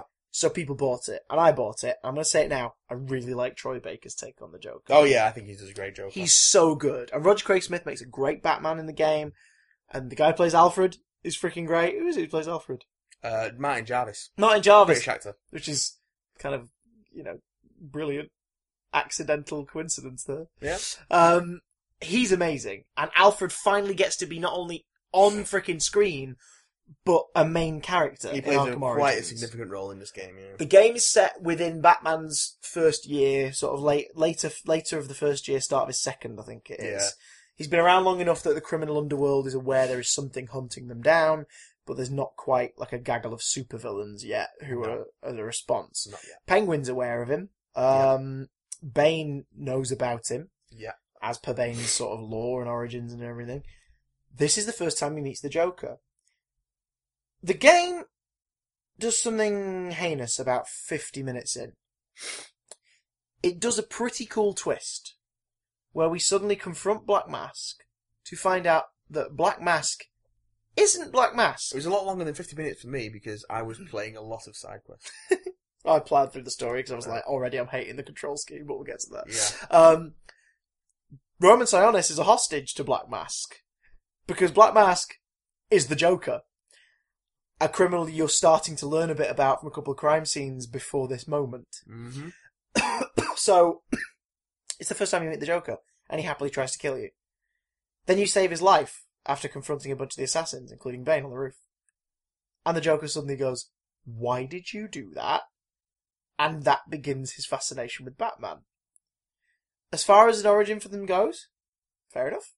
Yeah, it's pretty decent. That's quite cool. But there's no clown-specific stuff in this at all. So the Joker seems a bit odd. He does have a clown fetish, clearly. Because he's got the makeup on, he builds up the fairground. It's his skin. It's bleached. Oh yeah, because we've seen the flashback, yeah. Yeah. But yeah, there's fairground, like, motifs and everything. But he doesn't really... There's no overplaying of the clown thing. No. Like, after he reveals himself as Black Mask, he then dresses in a dark leather coat, which is very dark purple, that looks black in the game. He goes with the only hint of his sort of style we get is a green waistcoat. And it's a bit like, well, they're really downplaying the clown thing here. But I think Troy Baker ain't. He's giggling like a maniac, and I think it's also it clearly escalates from that point. As a sort of an opposition to Batman, like he's mocking him. But it is a little strange, but we'll bite. They crowbar in Harley Quinn. Which directly contradicts the stuff from Arkham Asylum. Yeah, not 2 games prior. You find out that he meets Harley and Quinzel when he's admitted to Blackgate at the end of Act 2. And we play as the Joker in interesting sequence. Yeah, it's... And Troy Baker delivers the lines well, but when you look on that scene upon reflection, it's just gubbins. It's just dialogue for dialogue's sake. Now, I might have to double check this. I think the writer for this game is Jeff Johns. No, he wasn't involved. It's not Jeff Johns. Was he in an advisory capacity? As far as I'm aware, it's just Montreal stuff, Montreal staff. Okay. It's Duma Wenshku, Ryan Galetta, and Corey May. Okay. I think Jeff Johns is an advisor. I can remember them throwing his name around a lot around the time of the game. So Jeff Johns was all over this. There is, let's just say it, Arkham Origins is a flawed product. Yes. Now, I played it on release, and it had problems. And in that first month, they tried to fix those problems. But there were problems that shouldn't have been there in the first place. The game is still straight up broken. And yeah, even after there were 2 Enigma packs I couldn't get hold of, and I left it. And after about 6 months, I put the disc in again, and it said, "Oh, there's been an update." I was like, "All right." So I downloaded the update, went in, and managed to get those 2 Enigma packs. I was like, "Wow, I had to wait 6 months to complete this. Yeah, the hell is this?" And they were quite open about saying, we're not gonna fix the problems of the game because we're working on the DLC that you're gonna pay us for." Yeah. Cold Heart. What? Which, is it called Cold Heart? Yeah. Yeah. Which is a remake of Heart of Ice from the animated series. It's set on New Year's Eve. Yeah, because a week after the game. Yeah, the events of Arkham Origins are Christmas Eve, and then New Year's Eve is when that happens. Yeah. It was meant to come out, if I recall, on the 30th of December, I think it was meant to come out, so you could play it on New Year's Eve. Yeah. And it came out in late February, early March, because there were delays like crazy in their production. The delays that should have been because they were trying to fix the game. Yes. This is not the last time this will happen with Warner Brothers. No. But it's the last time it'll happen with Montreal on the Arkham franchise, at least. Yeah. Because game was broken. Buggy problems, characters disappearing, NPCs acting oddly, graphical glitches, people falling through the maps, trophies, Enigma packs that you couldn't get hold of because it just would not allow you to physically go near them. Mm-hmm. Enigma packs that didn't exist, so you couldn't interact with them, but they were clearly there because there was a green glow and they'd show up on the map. I could go on. But the other thing is, narratively, decent script. I think it's a decent script. Yeah. There are bits that warble on, like the Killing Joke flashback monologue stuff warbles on a bit too long. Way too long. And the arguing with Alfred does get a bit sad at one point, because you're like, why are you arguing with each other? Please stop. Yeah. But it's all to build up, because Alfred becomes a temporary damsel towards Stop the end. Fighting! And that sort of shakes Bruce into his senses. He's like, what the hell am I doing? So, narratively, I guess it's there for a reason, but it's just sad because it's like, wow, we finally get Alfred and they're just bitching at each other. Yeah. Batcave's nice. It feels like it's in its beginning, like he's got the basic equipment set up. And it's the only time we get to go to the Batcave in any of the games as well. Yeah, there's a backup Batcave on Arkham. Not counting Island, challenge Arkham maps Asylum. and night. Yeah. But yeah, there's the backup one in Asylum. We go don't get to to different facilities play in through the City. course of night. Yes. So it's quite cool that that's in there. But the game proves that Warner Brothers were terrified of creating a product without the Joker as the central focus. Yeah. Now, it's an interesting enough story, and I think the setup for the final sort of boss stages is brilliant, where you're in the prison, and Bane's got a heart monitor, and Joker's on an electric chair, and he's basically like, right, you saved me earlier tonight, and that's weird, and you shouldn't have done that, so I'm going to make sure you kill someone, you freak in a metal suit with bat ears. Yeah. You've got to fight Bane. If Bane kills you, you die. If you kill Bane, he dies. If you fight Bane but don't kill him, and it takes and you keep going, after about 5 minutes, his heart rate monitor is going to inform this electric chair that he's still alive, and I'm going to die. Isn't Gordon in the chair? He pulls Gordon into the chair. Gordon puts a gun to the Joker's head, and Joker pulls him into his arms. And he's just like, we'll both go up like 2 roasted potatoes, something like that. He's like, we're both gonna die. So basically he's like, someone's gonna die. It's either gonna be me, you, or Bane. 'Cause what you're doing doesn't make any sense to me. Go. And it's pretty cool. Like, that is a cool fight. I like the way that you do spend that going, how the hell do we get out of this? Because there's no indication of how you're going to do it while the fight's happening. No indication whatsoever. It's a cutscene that happens before you defeated him that makes you go, oh, this is what's going to happen. And the way he gets out of it is pretty cool. You've got the deceased electrocutioner's gauntlets at this point, which, for this bit of story, is quite cool. Makes the game far too easy, though. Yeah. Because you suddenly can punch people with electricity and take them out much easier. Punch through shields. Yeah. Punch through shock sticks. Yeah. Yeah, I mean, you only have it for a limited time, but it charges up very quickly. So it doubles your combo pointless. as well. It's mental. It makes you feel like you're not trying as much. Which he should be in his first year. Because some of his combat's sloppy and some of his gadgets aren't as good as they are in the other two games. Which makes sense because they wouldn't be at this point. But the whole game feels sloppier. Yeah. And it doesn't feel as tight. The stealth doesn't feel as responsive. The combat doesn't feel as responsive. Well, that's where... The stealth's outright broken in places because I keep getting fucking spotted when no one's around. Well, that plays into this too because you basically beat Bane like nearly to death and then you electrocute him to death. Yeah.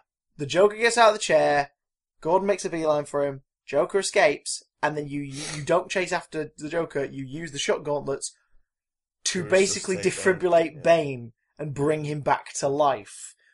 So that works. Then for some reason, Montreal chose to retcon the story of the first game again by having Bane crack into his supply of Venom T1.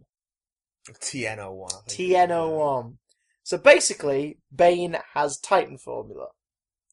In the first game, and he's been developing it for a while. 8 years later, Titan Formula is created by Dr. Young using Bane's Venom as a sample. So the game's already tripping over themselves, but they've done it because they want players the other two to go, oh. Bane grows freakishly huge, and suddenly you have to fight him in a stealth arena using nothing but grates and walls, and it's ridiculous. And he looks comical. Yeah. It does, however, at least set up the idea that the reason Bane's so big in the others is because based on the chemical he's using, his size fluctuates. And the reason he's so big in Asylum is probably because after this, he's kind of naturally much bigger already, no matter what. Although when you come to him in Asylum, he's a tiny man. Yeah. But that's probably because Dr. Young's drained him for everything he's got. So it's like, fair enough, okay, kind of get it. But he's comically huge in Origins. Yeah. And it feels odd. After having fought Titan Joker and Clayface in the previous two games as the final boss, to sort of scale back the boss fight, but replace any kind of fight with a stealth, with a Predator thing anyway, seems weird. Especially when it's a hulking great monster. It seems really strange. But then they give you the kind of satisfying thing where you track down Joker in the church and beat the shit out of him. In a cinematic, which is fair enough. Origins is like being given a 5-star Indian restaurant, butter chicken with pilau rice, and gorgeous keema naan bread, and like all the trimmings, and a freaking the perfect beer to complement it. Yeah. Then being given just a little bit more, the way it's going to enjoy it will tell you what, here's a top up. And you get that, and you have a little bit more of that beer, a little bit more of that curry. They're going to chuck in a bhaji. That's really nice. And then they give you a half-melted cornetto to wash it down with. Now, there's still chocolate at the bottom of that cone, and you're not going to lie, after all that food, cornetto, still a nice little treat. But it is vastly inferior to the 2 courses you had before it. Yeah. That is Arkham Origins. I was so excited for this game because I didn't know it was going to happen that I bought the collector's edition. So I've got a big old steelbook case for it, which looks quite nice. I've got a gorgeous statue, which we can see from where we're sat right now, of Batman holding Joker over the ledge of a building. Yeah, that's quite cool. And it's built so that you can prop it up on the ledge of a unit and the Joker will be dangling. Which is exactly what you're doing. And it looks pretty sweet. And it's the only decent sort of real sculpt of that Joker that looks like the game one out of any of the merchandise. Because I've also got the Kai Arts version here, which are slightly stylized. Yeah. Its face doesn't really look like his. Its smile's too small. He's got a big thick old neck on that. Yeah, and in the games he's got teeth bigger than his head. Yeah. Because that's the other thing. Batman does look like he could be a younger version of the other Arkham Batman. Yeah. Joker does not look like the same man. His mouth's too small. In the other ones.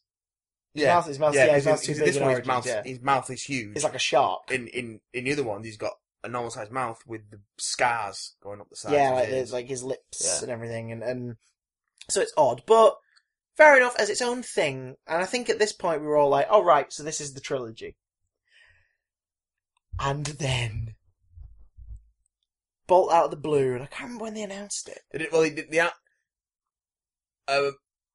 Kevin Conroy during the time of Arkham Origins, Kevin Conroy mentioned in an interview that he'd been recording lines on Arkham, the next Arkham game, and everyone went, "Huh? You're not in Origins."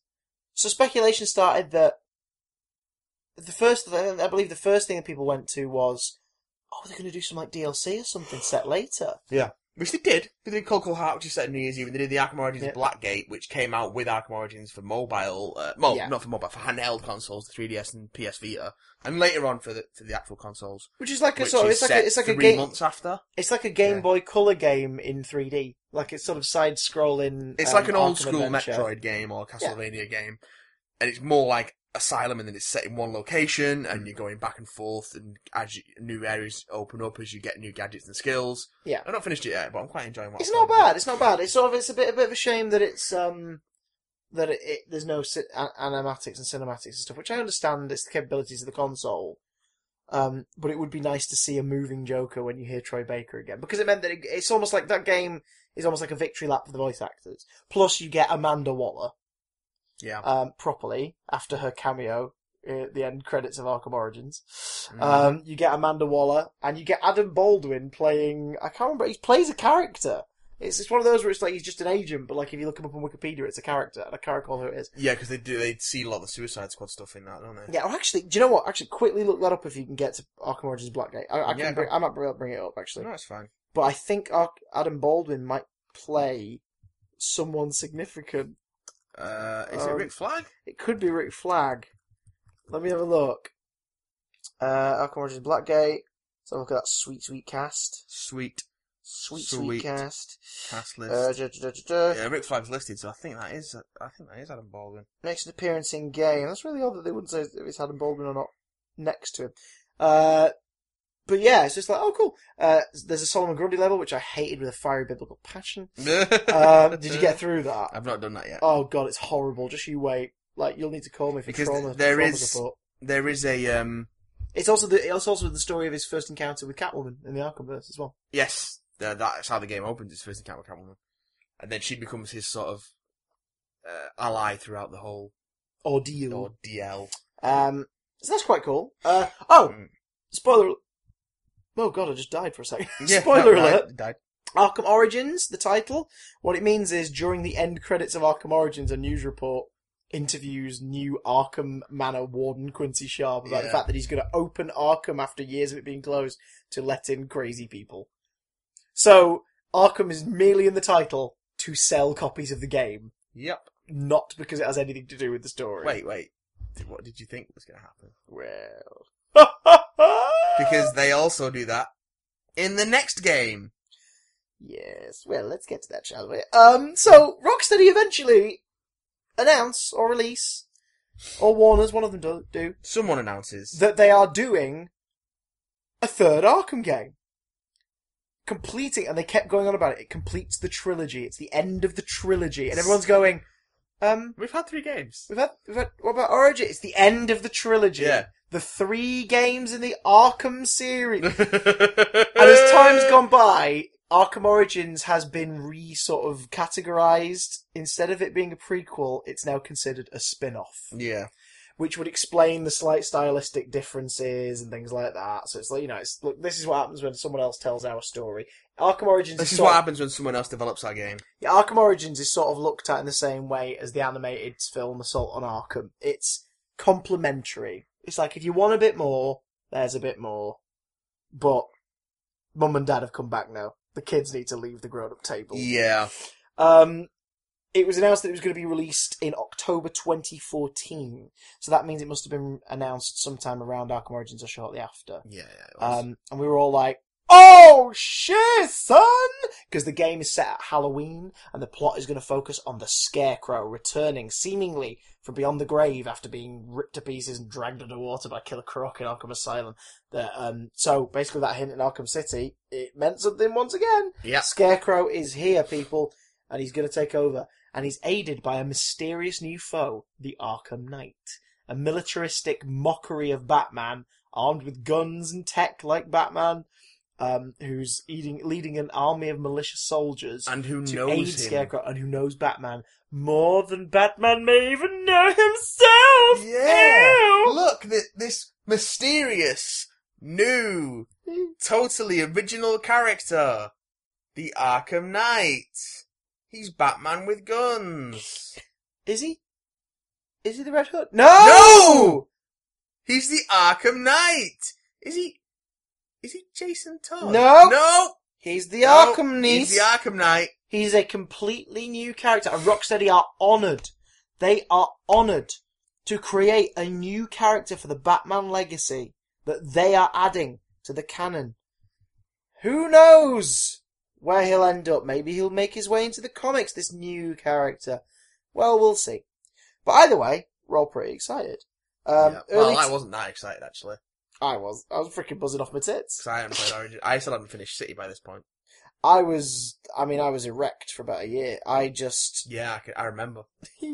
The teaser trailer looked gorgeous. It was Spoken Will by Thomas Wayne, talking about how Bruce should take the money, take the inheritance that he gets hold of after their death, and don't squander it, don't spend it on fast cars and illustrious gadgets and everything, and to do good with it.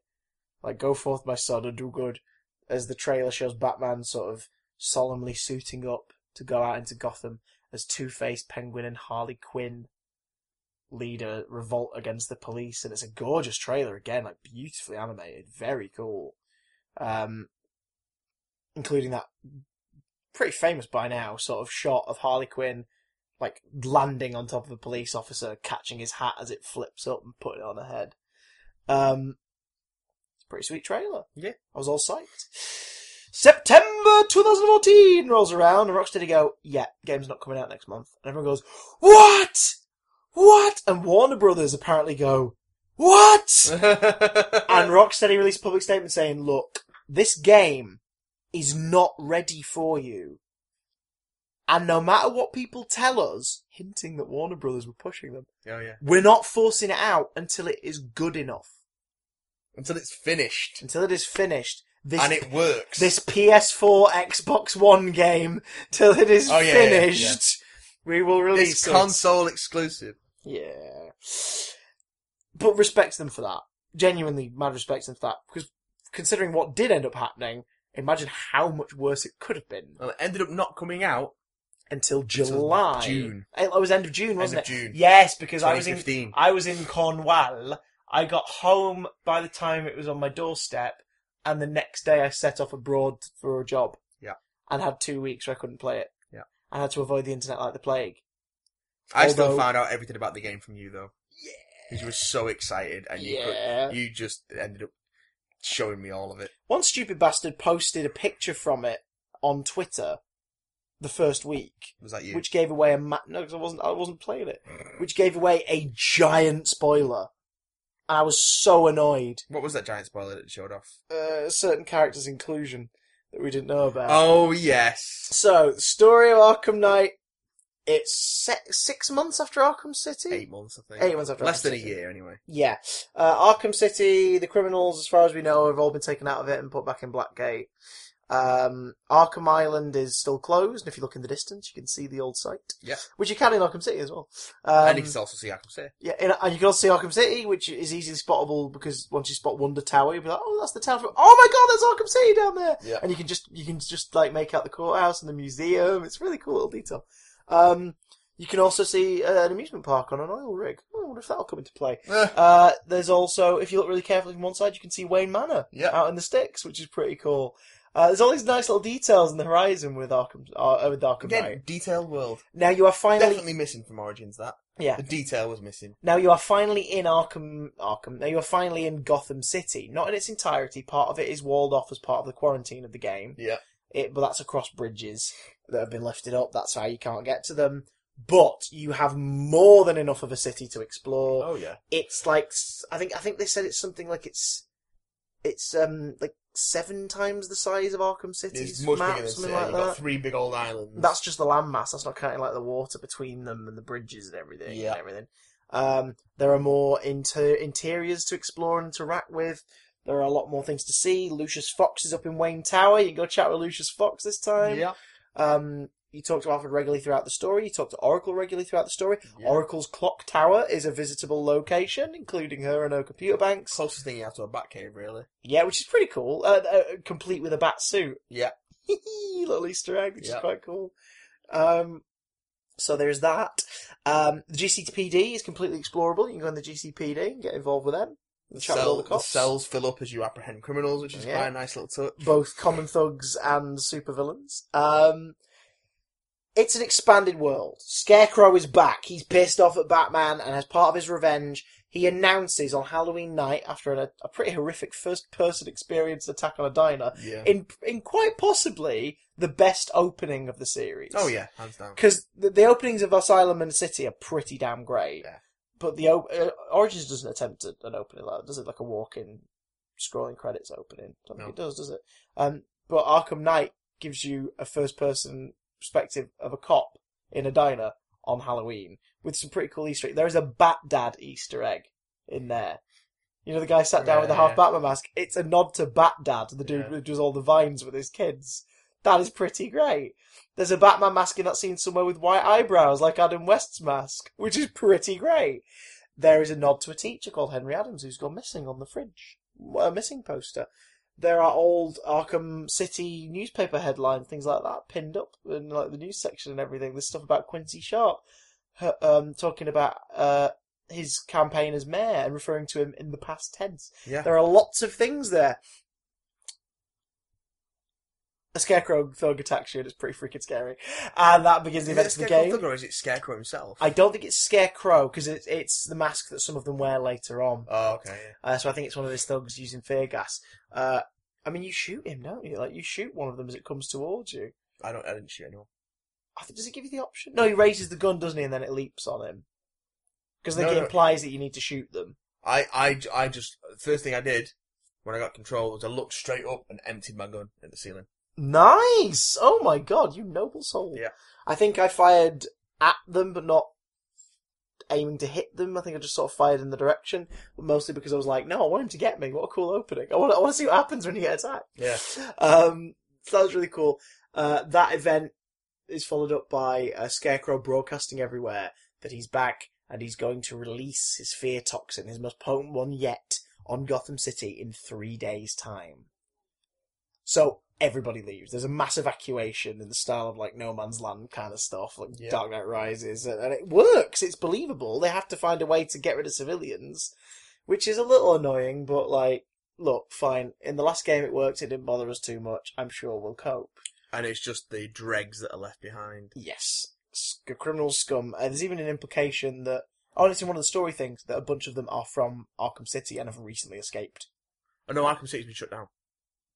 Oh no, that's it. It's in the comic book Batman Arkham Endgame, which is set after Arkham City, where the Joker had a backup plan rigged in case of his death, and there are bombs in the wall of Arkham City that explode. Okay. It's toward the events of that comic, allowing criminals to get free. Now the police capture most of them and get them back in, but obviously a bunch of them are out, so they probably cancelled the Arkham City project outright because they're like, this isn't working. Get them back in Blackgate.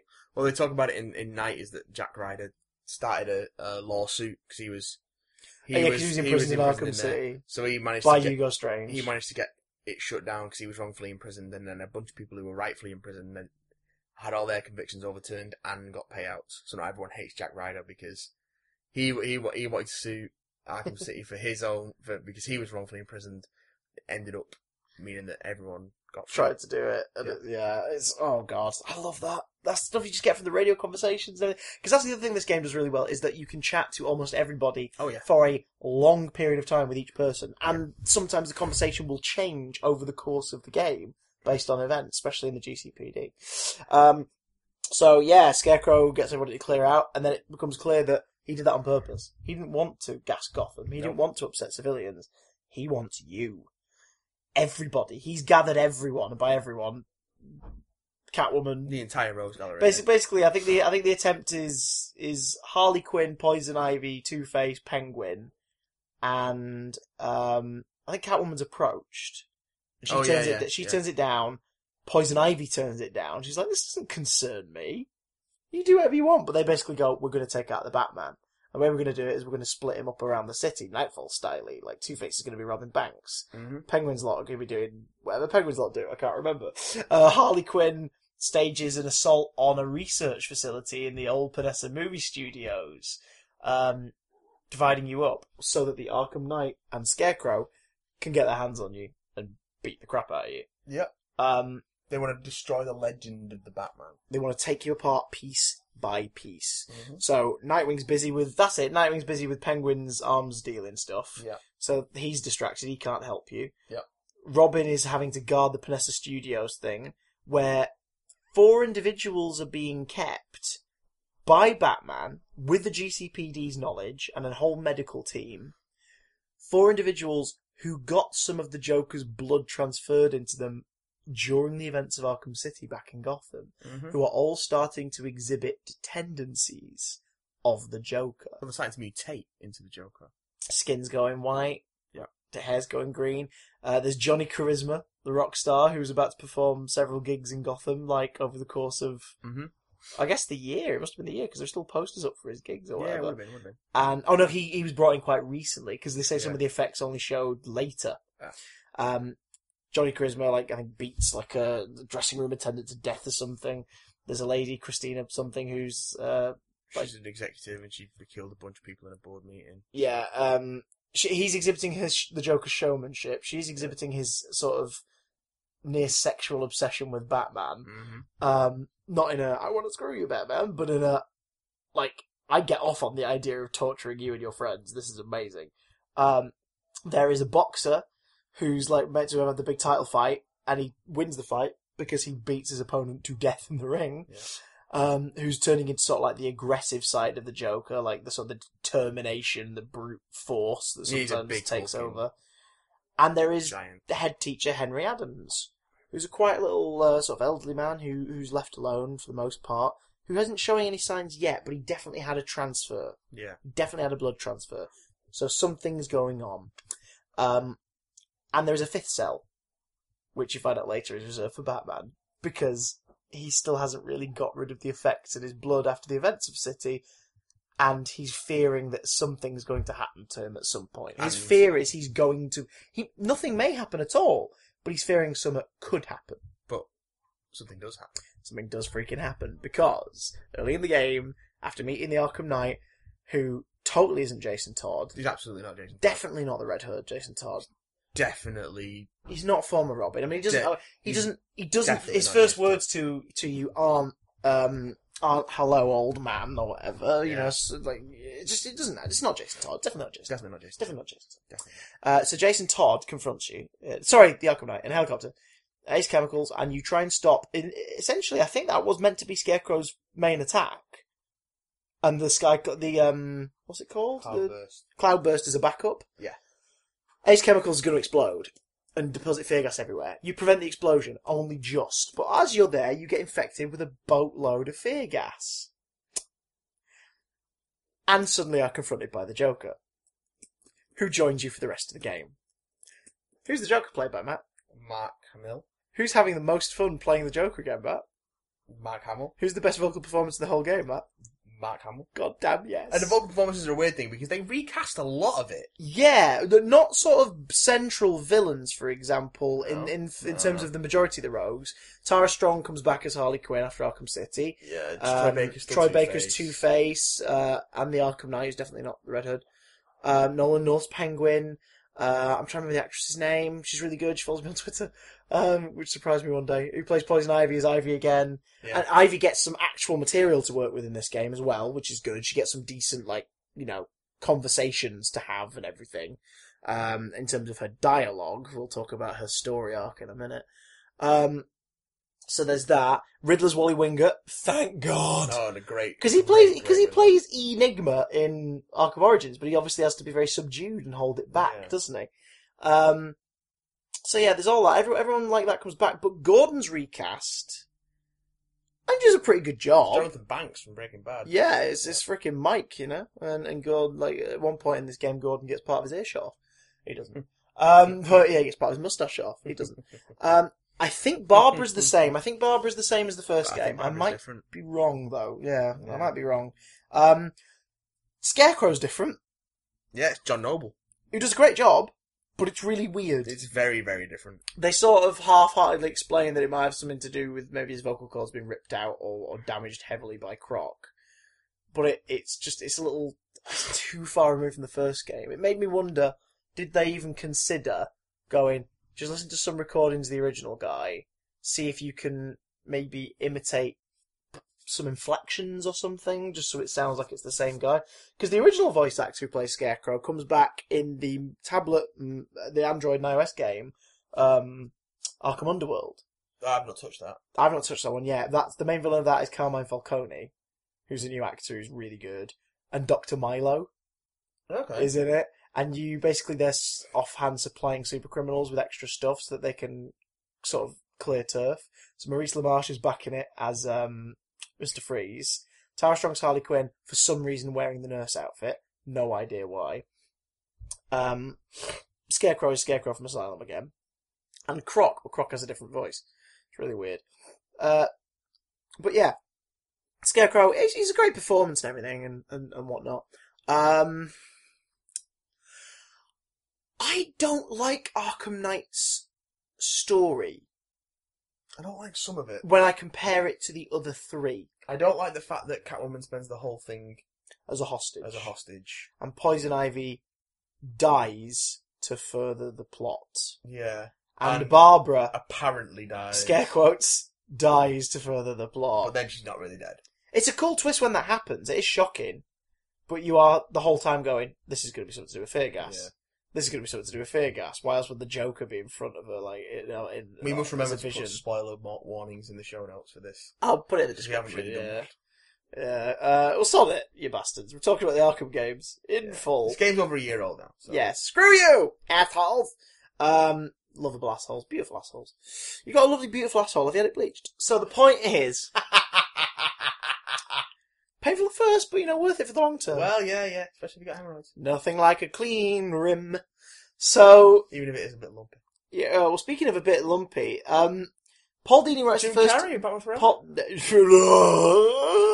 Paul Dini writes the first two, so there's a consistent feel, and it's an excellent thing. It's written by an experienced Batman writer. Yep. Montreal staff write Origins. They do a pretty decent job. Origins would make a pretty cool Batman movie. In terms of the way the plot is laid out and everything. Yeah. If you're doing it as a movie, lower the assassins to 3, and, but it's pretty sweet. Arkham Knight's story, too much happens in it. They go back to formula of the previous 3 games, where the whole story takes place over one night. But far too much happens for it to be believable in Arkham Knight. Side quest aside, even the main plot, too much happens for it to have all happened in one night. That's a big problem. There is a lot of, and this is stuff that Paul Dini always avoided apparently in his Arkham scripts, but then was added in later. There is a lot of the word bitch when referring to female characters in this one. Yeah. Which pops up in Arkham City from some thug dialogue, and apparently, I think it's in a Fatman and Batman, Paul mentions that he didn't like that, which implies that he didn't write those lines, or didn't write the word bitch it. But there's a lot more of that in this one. We're not saying Rocksteady are really offensive to women. We're not saying that. We're just saying they make some pretty big mistakes. They're just not when it comes to very dated tropes. Yeah, they don't take the same care to not fall into the same cliches as maybe other writers do. I mean, to further said point, turns out the Arkham Knight is Jason Todd the Red Hood. Oh yeah, Jason Todd the Red Hood. Because some people people know about the animated Under the Red Hood movie, right? So we could do that. We'll do that. It's that story, but he's the Red Hood at the end. Yeah. What? What? Why? What? Why? But it's okay. Some casual people might not know who Jason Todd is. Well, we'll set up Jason Todd and his torture by the Joker in flashbacks. Because in the Arkhamverse, Joker didn't beat Jason Todd to death with the crowbar in, like, Kazakhstan or wherever it was in a warehouse. Like, he apparently took him to an abandoned wing of Arkham, not sure when that happened, before the events of Asylum, and beat him up and killed him. Allegedly. I sent the video of him killing him to Batman. Or broadcast it, apparently, so didn't he? Batman didn't think... to go and find Jason's body. But before he was torturing him, like, Batman was trying to find him, and then the Joker sent the video of him killing him. So Batman was like, oh, he's dead. Yeah. And then... employed Tim Drake. Yeah, employed Tim Drake while Jason was still alive and being tortured by the Joker. Yes. So...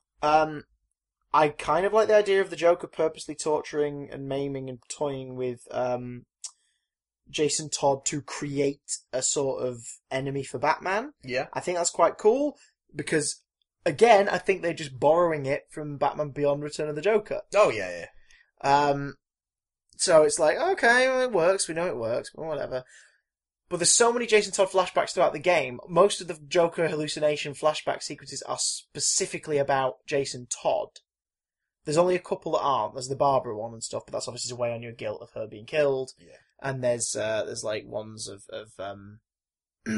excuse me. And that's it. It's actually there's the Barbara one, but then the rest are all Jason Todd. There's only 3, I think. So or 4. Yeah. To the point where even if you'd never read a Batman comic, if you'd never read Under the Hood, or watched Under the Red Hood, by this point you're going, Arkham Knight's going to be him, isn't it? That's the Arkham Knight. And it's really tired, and it also means we were lied to.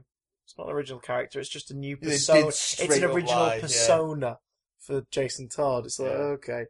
But the biggest flaw of the game is also one of its biggest strengths, as far as I'm concerned. What's that, Christopher? The Joker.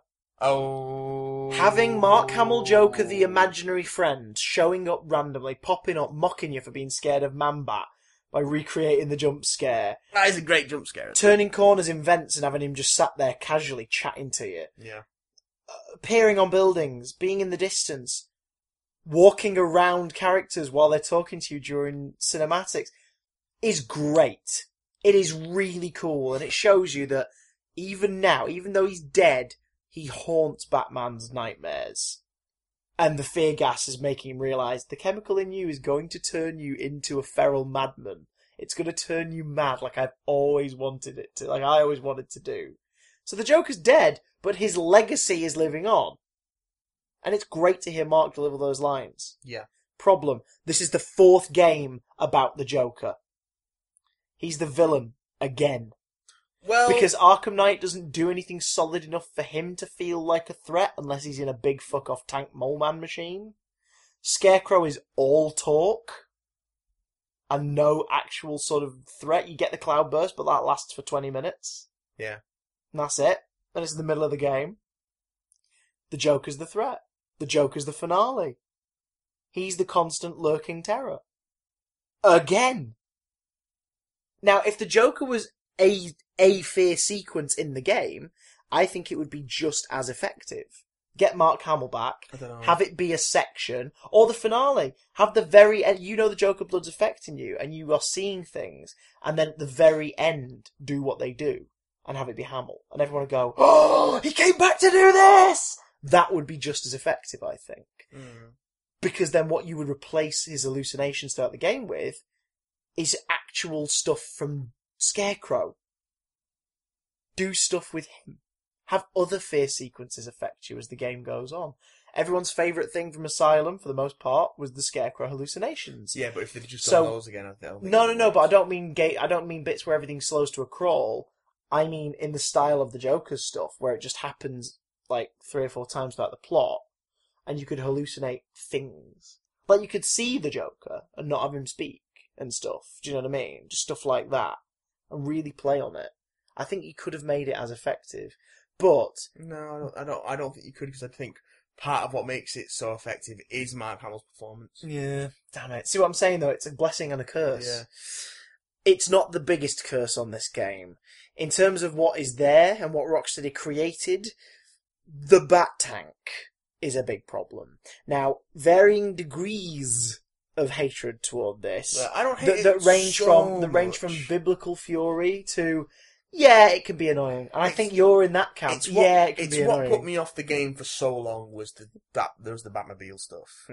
But now I've actually played it and done so much of it, I'm like, actually, I don't hate this. I think it's also because you're pretty fucking good at it, though. The tank battles get a little bit repetitive, but a lot of the puzzle-solving stuff I actually quite like. I do wish there was more puzzle-solving with it. They definitely needed to do something. Yeah. Because if you'd have just made Arkham City again, but bigger, it would have gotten real boring real quick. So I'm glad that they decided to do something different. But I think there is a little bit of an over-reliance on the Batmobile for certain sections. But I don't hate it as much as I thought I did. I thought I'd really hate the race sections, the time travel, but I actually quite didn't mind them. I didn't think there were too many of them. There's a lot of DLC ones, but in terms of ones in the actual main story of the game, the 3 Riddler sequences, they're fine. I don't mind them at all. They work well. I'm on a scale of 1 to 10, 1 being fine, 1 being overjoyed with it, 5 being fine with it, 10 being God, I loathe entirely. The Batmobile's kind of like a 3 for me. Yeah, I have big problems with it, but I did enjoy challenge aspects of drone fights and stuff. Some of them are heart-crushingly annoying. Oh yeah, some of them are so difficult, some of the AI missions. Especially when you can't continue till you've done them. And the fight in front of the GCPD, though intense, is a little too long. I think it could have done with just 15 less drones, just to lower it a bit. Well, because once Oracle starts hacking them, though, they start dropping like flies. Oof. I don't know. Maybe Oracle was nicer to you. Maybe you sweet-talked her more than I did. Oh, God. I just... It's not that bad. It's not as bad as everyone else. I didn't hate it as much as I thought I would. But one thing that is bad, good God. What's bad, good God?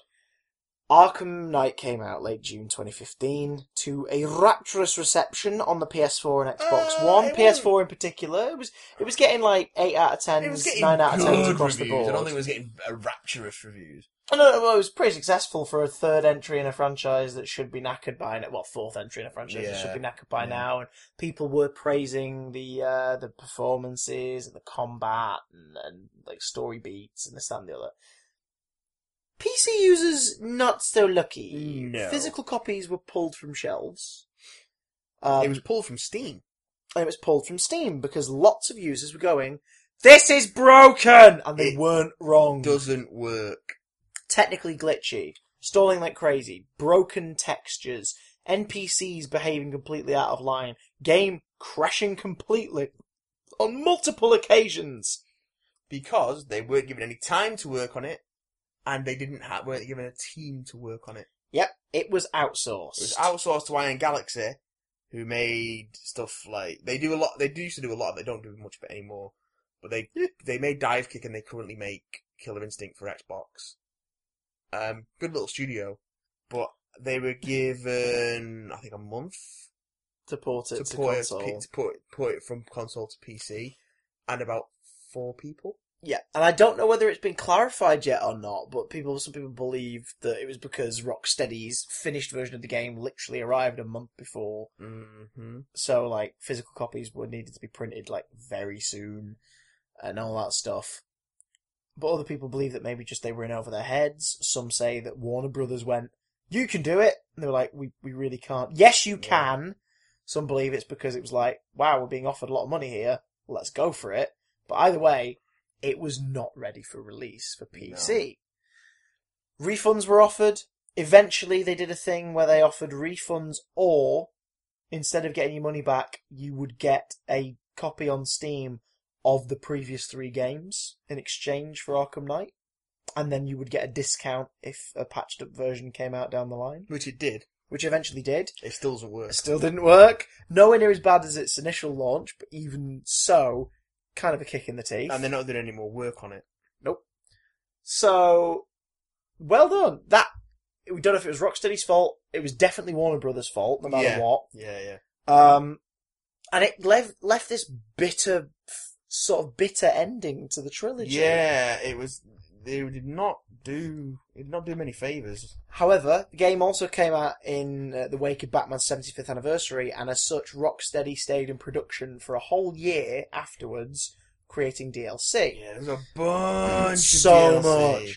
Much. We got 2 from Warner's Montreal, 3 from Warner's Montreal, which are hands down the worst bits of DLC, which are the Harley Quinn DLC, which is terrible. It shows the story of her breaking Ivy out of a jail cell to go to the negotiation with Scarecrow. Dreadful.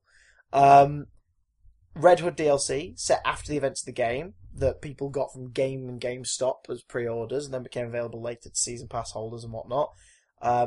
That is set after the events of the game, so doesn't acknowledge exactly how the game ends in case people play it during their playthrough of the game, but you get the sense that Batman's not around, and has Black Mask in it. Yay! With no vocals. Huh? Yeah. Using the character model from Origins. What? Yeah. So, a 10-year out-of-date version of the character is walking around. Pretty terrible. And then Batgirl, A Matter of Family DLC, which was notable because it was the only public acknowledgement of Hamill's involvement in Arkham Knight, which was quite clever, I think. Yeah, it was making people who didn't want to buy it because they wanted some Hamill Joker go, oh, maybe I'll get it because then I'll get him in the DLC. Yeah. It's a story set apparently a while before Arkham Asylum. It's before Barbara's Oracle, it's while she's still Batgirl. Yet, because Montreal made it, Robin is Tim Drake using the Arkham Knight model. Yes. What? Yes. Harley is in a butt-sucking PVC version of her classic outfit. So, yay classic outfit. Ooh, for gross over-sexualization. Yes. Joker looks pretty cool. He's sort of like a cleaner version of Asylum, in a Ringmaster's variation of his outfit. It's on the abandoned amusement park on the oil rig that you can see in the game. It brings back story tapes. Like, you unlock tapes in Arkham Knight when you finish character stories. Have you played the pig one yet? No. He's got tapes, man. Check them out in the character bios. Oh no, I have played the pig tapes. Oh, they're so good. But yeah, so there's that. You get ones for the fairground, which are pretty cool, in the form of, like, reels again, which is nice. There's a cameo from Starro, or a, part of Starro, which is pretty cool. It's nice to play as Batgirl, but it's not a very well executed bit of DLC at all. The only kind of joy is hearing Hamill and Tara Strong in full Harley and Joker mode having a go at you. Then the Rocksteady DLC started, and we started getting costumes. Oh, it's just costumes. Pretty cool costumes, mind. Yeah. And a nice range for, if you got the season pass completely free, if you want to buy some of them, they were pretty cheap. It was like 79p for like 3 packs, things like that. So not bad at all, really, for DLC, paid DLC. New Batmobile skins, which were mostly free. If you sign up to the message board, you get certain skins. If you include, signed in with your WB account, which most people would have had because of Arkham Origins or Injustice, you get an extra skin. Yeah. Pretty cool. Working out well. And then the races started, motherfucker. Batmobile races came out, and I've got to admit, as much as I did have problems with the tank stuff and everything in the main game, the Batmobile races made me glad the Batmobile was a thing. Yeah. Because we got races based in Arkham Knight. We got races based in the Wayne Tech, like in the back cave in the Wayne Tech Proving Ground.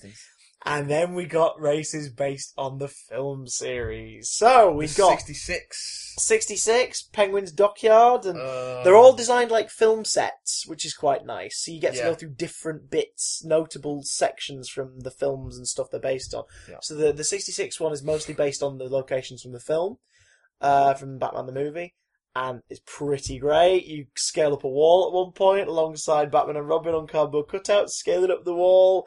And you go through the Batcave, and you got the exit of the Batcave with the barrier flipping down and everything. It's really cool. And the music, and there's an episode of it playing out on a projection screen at one point in the level. So every time you go past, you get to see a bit of an episode.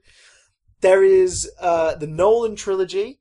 When I say Nolan trilogy, it's mostly just Dark Knight Rises inspired race courses. Yeah. Like, it's like the car park and the tunnel chase from Dark Knight, and like the crashed plane, the remnants of the crashed plane from the opening of from Dark Knight Rises is in one of the sections and stuff. It's pretty cool. They're pretty cool. Really they're a bit in terms of the layout, but it's cool to go through it. Yeah, they're visually nice. Yeah. But then there's the best ones. It's the Tim Burton racetracks. The Batman 89 racetracks are amazing. Inspired by Batman 89 and Batman Returns, you go through like the Penguin's lair, complete with the duck floating around. If you want a real treat, what you want to do is just play Arkham Knight with the Keaton skin. With the Keaton and skin. The Keaton Batmobile. And the... Well, no, because you kind of... We'll do it just free roaming to beat up thugs when you completed the game. And you use the PlayStation Music app to put the Batman... the Batman 89 score on. Because they give it you in the races, which is quite a cool addition, which is nice. But yeah, I agree. Like, if you want free roam after you've completed, just beat up thugs as Keaton's Batman and enjoy yourself. Tell your friends. Tell your friends about me. What are you? I'm Batman. Pardon man. Pardon man. I remember people at the time going like, "So when are you going to do Batman Forever racetracks?" Like, mind you, a neon Gotham racetrack would have been fun. Well, there's a lot of the bright neon Gotham in Arkham Knight, I think. Yeah, they definitely bring some of that. There's the big old winding monorail track, and there are big statues. There's the Our Lady of Gotham statue, is very reminiscent of like the statue structures from the Schumacher films. Yeah, there is elements of Forever. There's some of it there. But yeah, those racetracks are pretty sweet. And then the Season of Infamy came out. 4 extra Most Wanted missions that you could play during the game. Yeah. Featuring Killer Croc, Ra's al Ghul, Mr. Fool, and Mad Hatter. Which ramps up the villain count again in the game, giving more people to fight, which is pretty sweet. Zaz has a cameo. Pretty well hidden. I only realised it existed yesterday when we were talking about it. Calendar Man's got a cameo in the ending. Yeah. Blink and you miss it. But he was there at the beginning and he was there at the end. Because he is there at the beginning, because Warner's Montreal used the Arkham City model in Arkham Origins as he's getting taken to the chair at the beginning of the game. Yeah. Montreal, you did bad. But overall, not bad. Now, let's all give a round of thoughts here. How do you rank them, personally? These 4 games? Because I think, as far as superhero games go and their significance, they're excellent. Origins, yeah, compared to most like superhero games, they are all head and shoulders above the rest. Origins is by far the weakest. Yeah. It just doesn't feel as good as a game, definitely, I think. I kind of like its story a little more, Origins story a little more than Night. But I think that's because Origins feels like a hellish night in Batman's career. Whereas Night pushes that a little bit too much. I would say Origins, Night, City, Asylum. Fair enough. That's from worst to best. Yeah. Yeah. I would probably say Night's my least favourite. Not to say I don't like it, but it's my least favourite. I prefer Origins. Origins only pips it by like a hair because of the story and certain boss sections in that one I enjoy more than the ones in Night. Like the Copperhead fight's pretty sweet because it's just like annoying as hell. Yeah. But it would be because you're poisoned and hallucinating 1 million Copperheads. Yeah, do you know what? Because of gameplay superior for one, story's better for me for the other, I'd put them both maybe joint third. Yeah. Followed by City, which is, I think, maybe technically the best game. It's probably it's a better. But Asylum's my number one because it's the best experience. It's just superb. And we're not sponsored, but if you've not played the first 2, if you've got 30 quid to spare, get Return to Arkham when it comes out. Yeah. Or if you're a much more sensible human being, you've already got a PS3 because it has a vast catalogue, go out and get yourself the Game of the Year editions of Arkham Asylum and Arkham City. Yeah. And treat yourself by Jing. You could probably pick up Origins real cheap as well. Yeah, you can now. That got Game of the Year edition as well, didn't it? Yeah. No. Oh. Mince! No one made Origins Game of the Year. Oh, no, they released a trilogy briefly. But it doesn't have any of the DLC on PS3 and Xbox 360. Doesn't have the DLC in it. Doesn't have the DLC for any of them? No. But then again, you could pay for the DLC relatively cheap now, and the cost of that trilogy box set is like a tenner. So, if you want to experience the DLC... That's not the point, Christopher. Nah, yeah, fair play. The point is they released a complete trilogy box set and didn't include the DLC. Are you trying to say that Warner Bros. Are fleecing people for cash? Definitely. And here we are telling you to go buy the Return to Arkham box set. Well. Only if you don't already own Origins. Like, there's no point me buying it, because I've got Asylum and City. Fair play. Why the hell would I buy it on PS4 again? Arkham recommends, if you're bored, you can get it for a couple quid on the App Store. Arkham City Lockdown's pretty cool, because it has the voice cast playing the roles. It's set like in a week before Arkham City. Batman goes in Arkham City to deal with something. You face off against Two-Face, Joker, and someone else. It's not bad. It's a beat 'em up with the narrative. Arkham Origins mobile game I got and then couldn't open. It was glitched like crazy, so I never bothered to check it out again.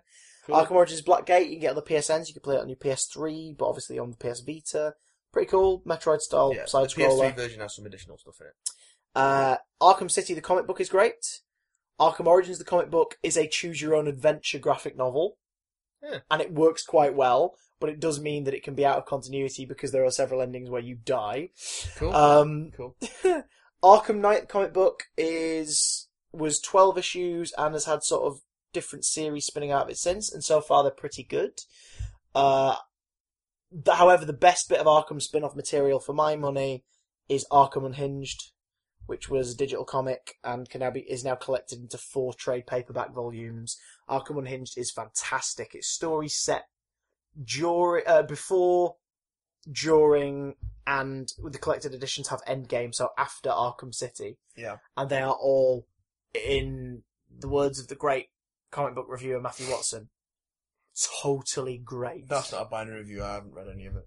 I don't believe any of it's any good. It's really good. No, like it is straight up brilliant. Well, Paul Dini writes the first 6 issues. I'll check it out. Of Arkham. He writes the Arkham City prequel. And that sets the tone, and then the other writers keep to that kind of character style as they go on. I'll check it out, and if you're wrong, I will skin you alive. There's a story where Bruce Wayne goes into Arkham City disguised as like this criminal, this hobo dude, who basically who joins Penguin's gang, sabotages a weapons collection for the Joker's gang, tries to join the Joker's gang so he can get the lay of the land and figure out what they're about, and then leaves with a bunch of intel. Which is pretty cool. It's sweet. Just a quickie nip over to the old Twitter. We asked you guys about Arkham City based stuff, Arkham Asylum, see what you thought about them. A few of you came out of the old Arkham Wood Woo. Arkham Wood Woo. Arkham Wood Woo. 10 out of 10 would woo again. They would woo again, the Dirty Swines. Matthew Jasper, 97. Yo, mate, what kind of DC games would you want to see from WB in the future now that Arkham is finished? Rumours have been going on for bastard years that Rocksteady are working on a Superman game. I don't want a Superman game. No. Because I think it would be very difficult to translate to an open world game. Now, if it was Levels, maybe. Mm-hmm. But maybe. I don't think Rocksteady should do it. People have said an Arrow game, a Green Arrow game from Rocksteady, but it would just be Batman Light. Yeah. Which is exactly no offense to Ollie. No offense to Ollie, but like they'd obviously take inspiration from the TV show, so it would just be Batman Light. Yeah. And I don't want Warner's to make a Batman game anytime soon. However, I'm looking forward to getting my hands on the Telltale series, which is basically a Certificate 18 detective Batman. Yeah. So I'm down with that. But in terms of action adventures, a Wonder Woman game, man. Yeah, that'd be interesting. That'd be pretty sweet. Or just a Justice Rocksteady or anyone, to be fair. I do like the idea of a Justice League game with multiple characters, but what kind of form would it take gameplay-wise? Other than a beat-em-up. Yeah. Then again, I'm also looking forward to Injustice 2. And there's no point having a Superman beat-em-up. Like, yeah. You can't really do that. The Bozest of beat-em-ups. Fly through my rings. Evil rings of evil. Yeah. So I don't know. I'm not sure. But going to the emails, we got a lovely lengthy email. I think we're running quite long this week, so we'll table our new and incredibly popular segment, Matt and Chris, 2 lifelong Doctor Who fans, reluctantly answering Doctor Who question until next week. Yeah. We have got a couple of those. But this one comes from lovely Billy Tree. Is it Tracy? Tracy. Billy Tracy. Deceptively spelt Tracy. I'm sorry. I'm sorry, Billy. He wants you to sign a treaty. Okay. PT makes me PP on my TTs. And he says, "Dearest Chris and Matt of the hashtag Big Damn Cast." Oh, he's a beautiful man. He is. First off, I'd like to take this opportunity to thank Chris for acting as my unpaid unofficial Batman guide. Yeah, I've been supplying him with Batman. I am a mere novice when it comes to the world's greatest detective, who also dresses like a bat, and Papa J has provided a marvellous list of stories to peruse. Pursue? Oh, Papa J. Is that supposed to be pursue, or was he misspelled peruse? Both work. Both of them work. One's hunting down books, and one's flicking through books. Both of them work fine. So not a criticism, just curious. I've already grammar Nazi spelling Nazi. I've already thoroughly enjoyed Year One and The Dark Knight Returns, which are great. Glad you enjoyed Year One as well. Year One, let's face it, Year One is still before Frank Miller goes insane. Yeah, I mean, you just say sorry, Matt, after Dark Knight Returns. Like, I like Dark Knight Returns. I don't think the adaptation's great. Yeah, but I still like it. We're mad at the legacy it's accidentally spawned in adaptations. I think Watchmen's amazing, but the legacy of Watchmen not so much. And she'll be hurrying to the shops once I've gathered enough pennies for Hush. Yes, is really good. Hush is a blockbuster in a book. As for Matt, our paths haven't yet crossed, though I hear you're to be found in any given branch of Tesco. Apparently so. Wearing a homemade red jumper. I have come to love you from afar, despite our differing views on the Dark Knight Returns adaptation. Yeah, the Dark Knight Returns has some issues, I think, as an adaptation, but I do like that. The core story's still there. Yeah. And that's the important bit. Also, chicken legs, slice of dice. Also, it's not Dark Knight Strikes Again, so... Yeah, that's always a good wins thing. Victory there. What's that? Joker Nightwing Cannibal Plastic Man? I've yet to play Arkham Asylum, but I played City and Night. Interesting. Interesting. And sort of while the latter is my favourite, I can see that. The moment we think Batman's going to die less than a third of the way into the game and the Joker turns up out of nowhere is a particular highlight for me. Yes. It's effective. It's so well directed. You just turn around and there's the gun in your face. Also, Mark Hamill. Yes, Mark Hamill. Always Mark Hamill. Very true, Billy. Treat yourself to Arkham Asylum, Billy.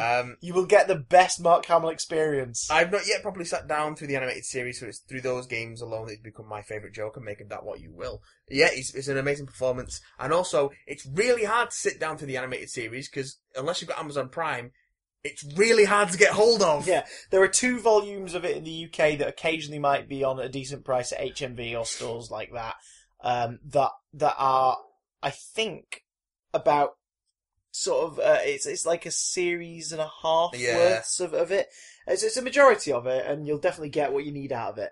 But Amazon Prime is where you can find most of it. Like and Amazon Prime, it's not completely out of order, but certain things are. Yeah.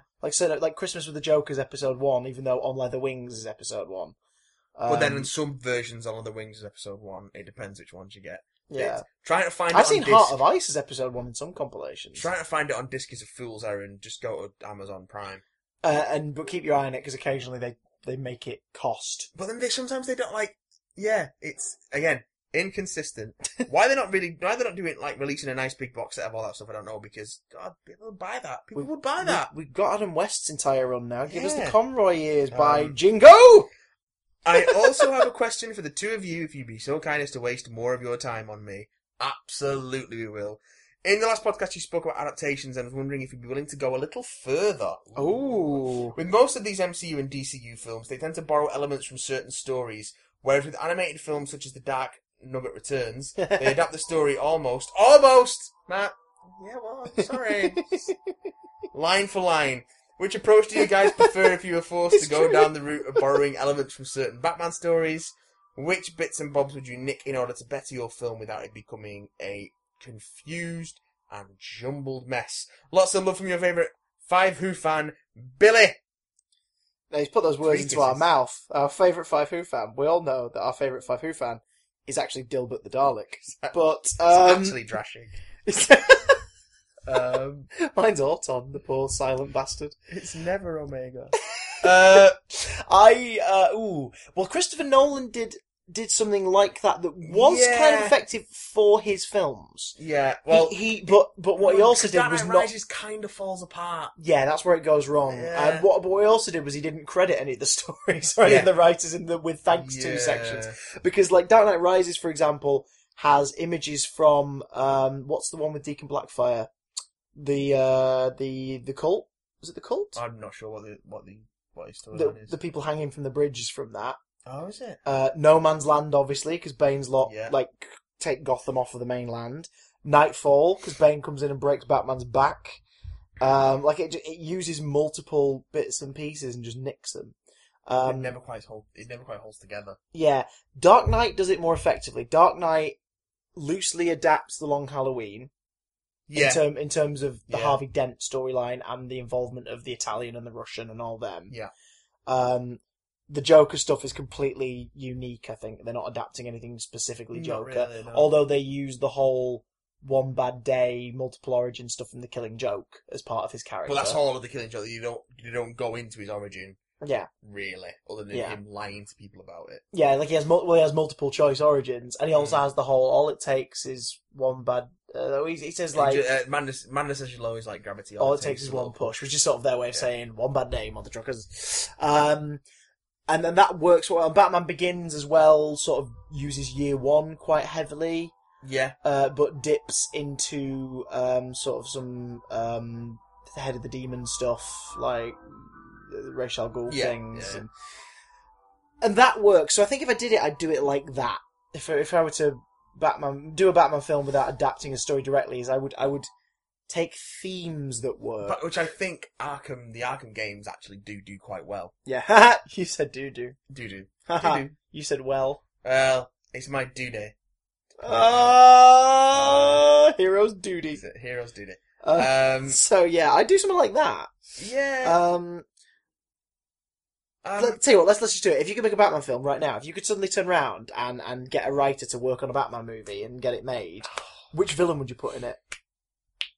I'm not going to let you think. 5, 4, the 3, the Arkhamverse Wally Wingert style. Okay. Riddler. I would be so down Riddler. For that, actually. Yeah.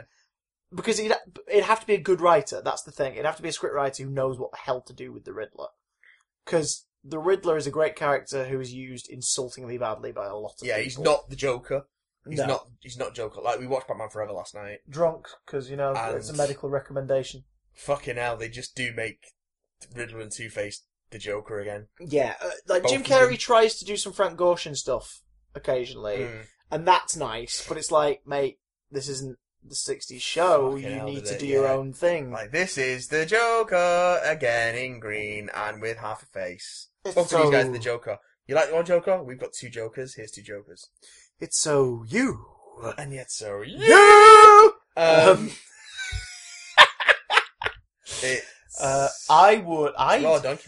go for a mob war. Oh yeah, mob style. Well, I'd bring in Rupert Thorne. I'd bring in A. Falcone.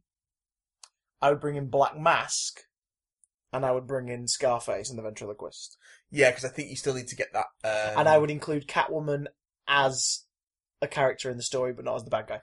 Because I really want to see a Batman movie where he's in a world with other superheroes and people with powers or tech or stuff like that. Yeah, that's a good point, actually, because my version's just sticking close to sort of Nolan stuff. The Nolan stuff is fine, but it doesn't get to the more fantastical elements of Batman. Yeah, but Nolan didn't have the balls to do Scarface. No. He should have done. Or he should have at least had a ventriloquist doll, like, in a cabinet at the GCPD or something. Yeah, I suppose. Oh, man. I loves me some Scarface and the ventriloquist. No, do you know what? My pick's Mr. Freeze. Yeah, alright. Go for Mr. Freeze and do it right. Yeah. And don't have him team up with Poison Ivy and try and make the world icy and planty. It's such a weird combination. So stupid.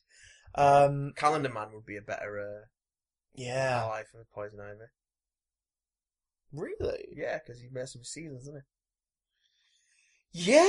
I don't see her entertaining. I don't see her entertaining the notion of working with him. The DC Universe Rebirth issue for one shot for Batman. Oh, they've turned it so the Calendar Man is like is an immortal. They've made him the Pale Man, basically. Yeah, he's reborn he's reborn with the seasons, but then he messes about with the ecosystem so that Gotham experiences all 4 seasons in a week.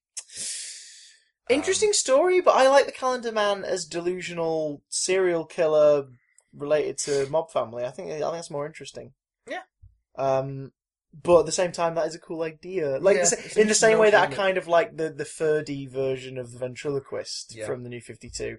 I sort of was like, that's kind of cool, but Ringu Girl with creepy jigsaw doll is still not as interesting as shy, timid, like bookworm with a murderous gangster on his hands. Yeah, just look at that Wesker story from Mad Love and Other Stories.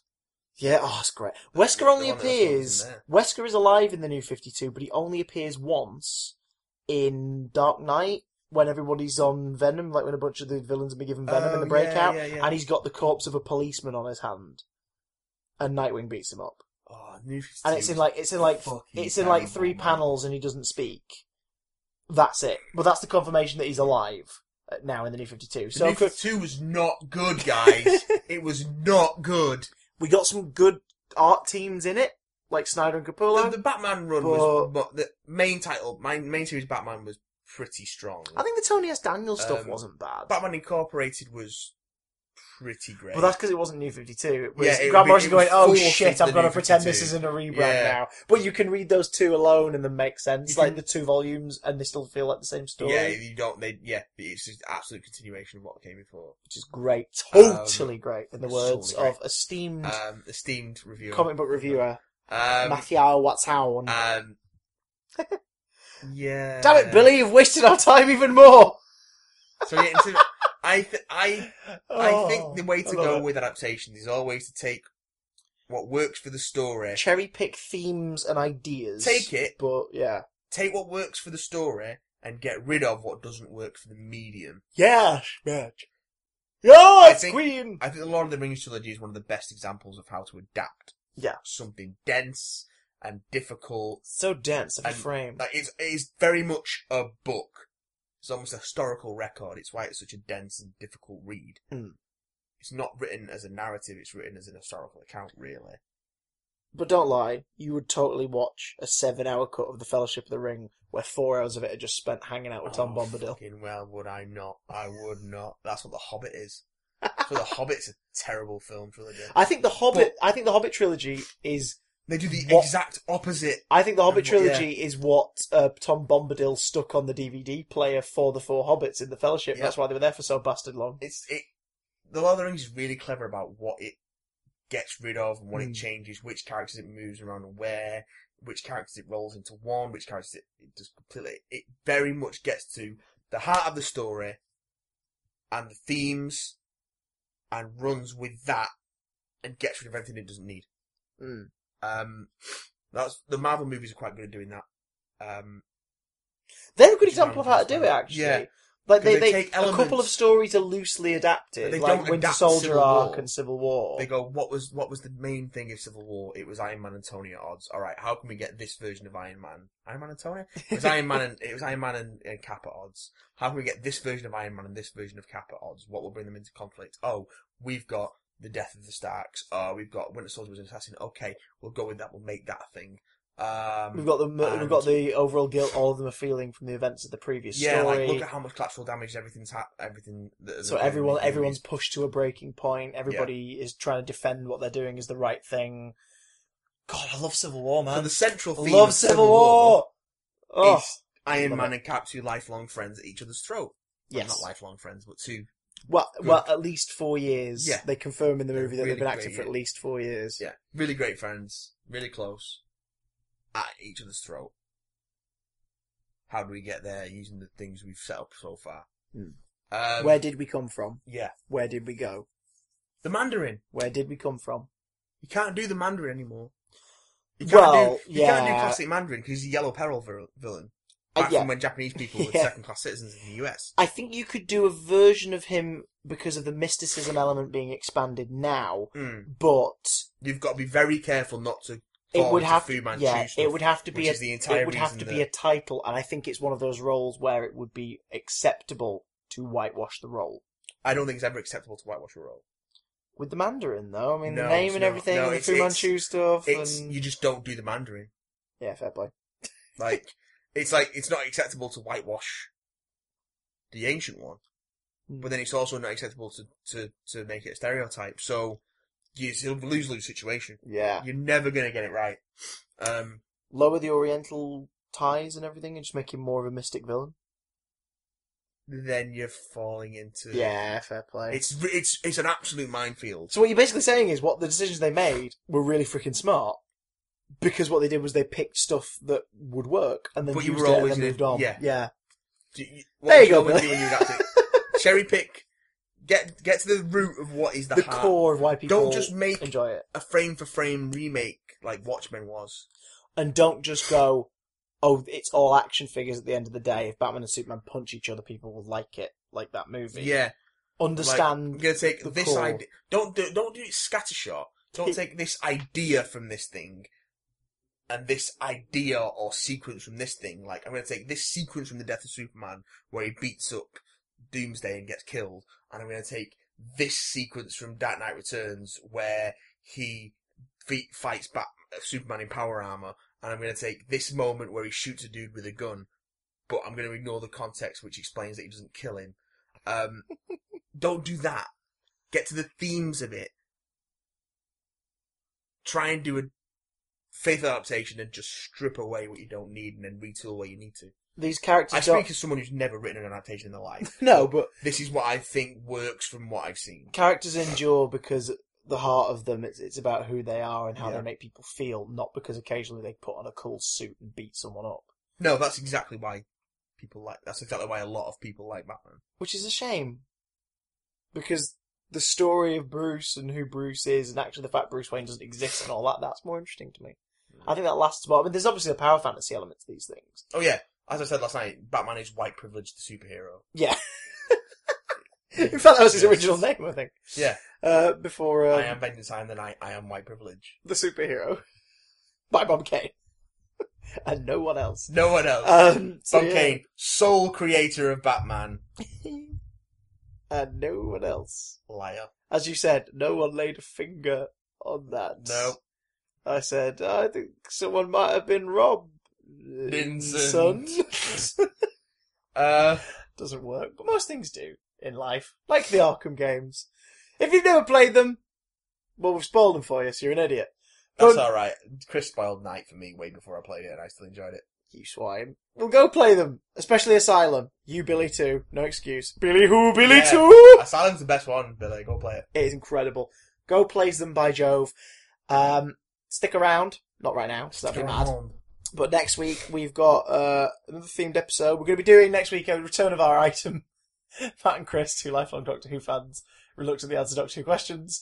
We'll also have a bit of news. So send us your Doctor Who questions. Yeah, to bigdamcontact@gmail.com. Of course, we're on Twitter, @BigDamCast. Yeah. If you ever use the hashtag BigDamCast, we can keep in track of you as well, so use that. And next week, it's cold outside. There's no kind of atmosphere. We're all alone. Except we're not, because the two of us are here. With you. We're talking Red Dwarf next week. Bye, you lot! Bye! Take my blood, for example. I wish someone would. It's killing me!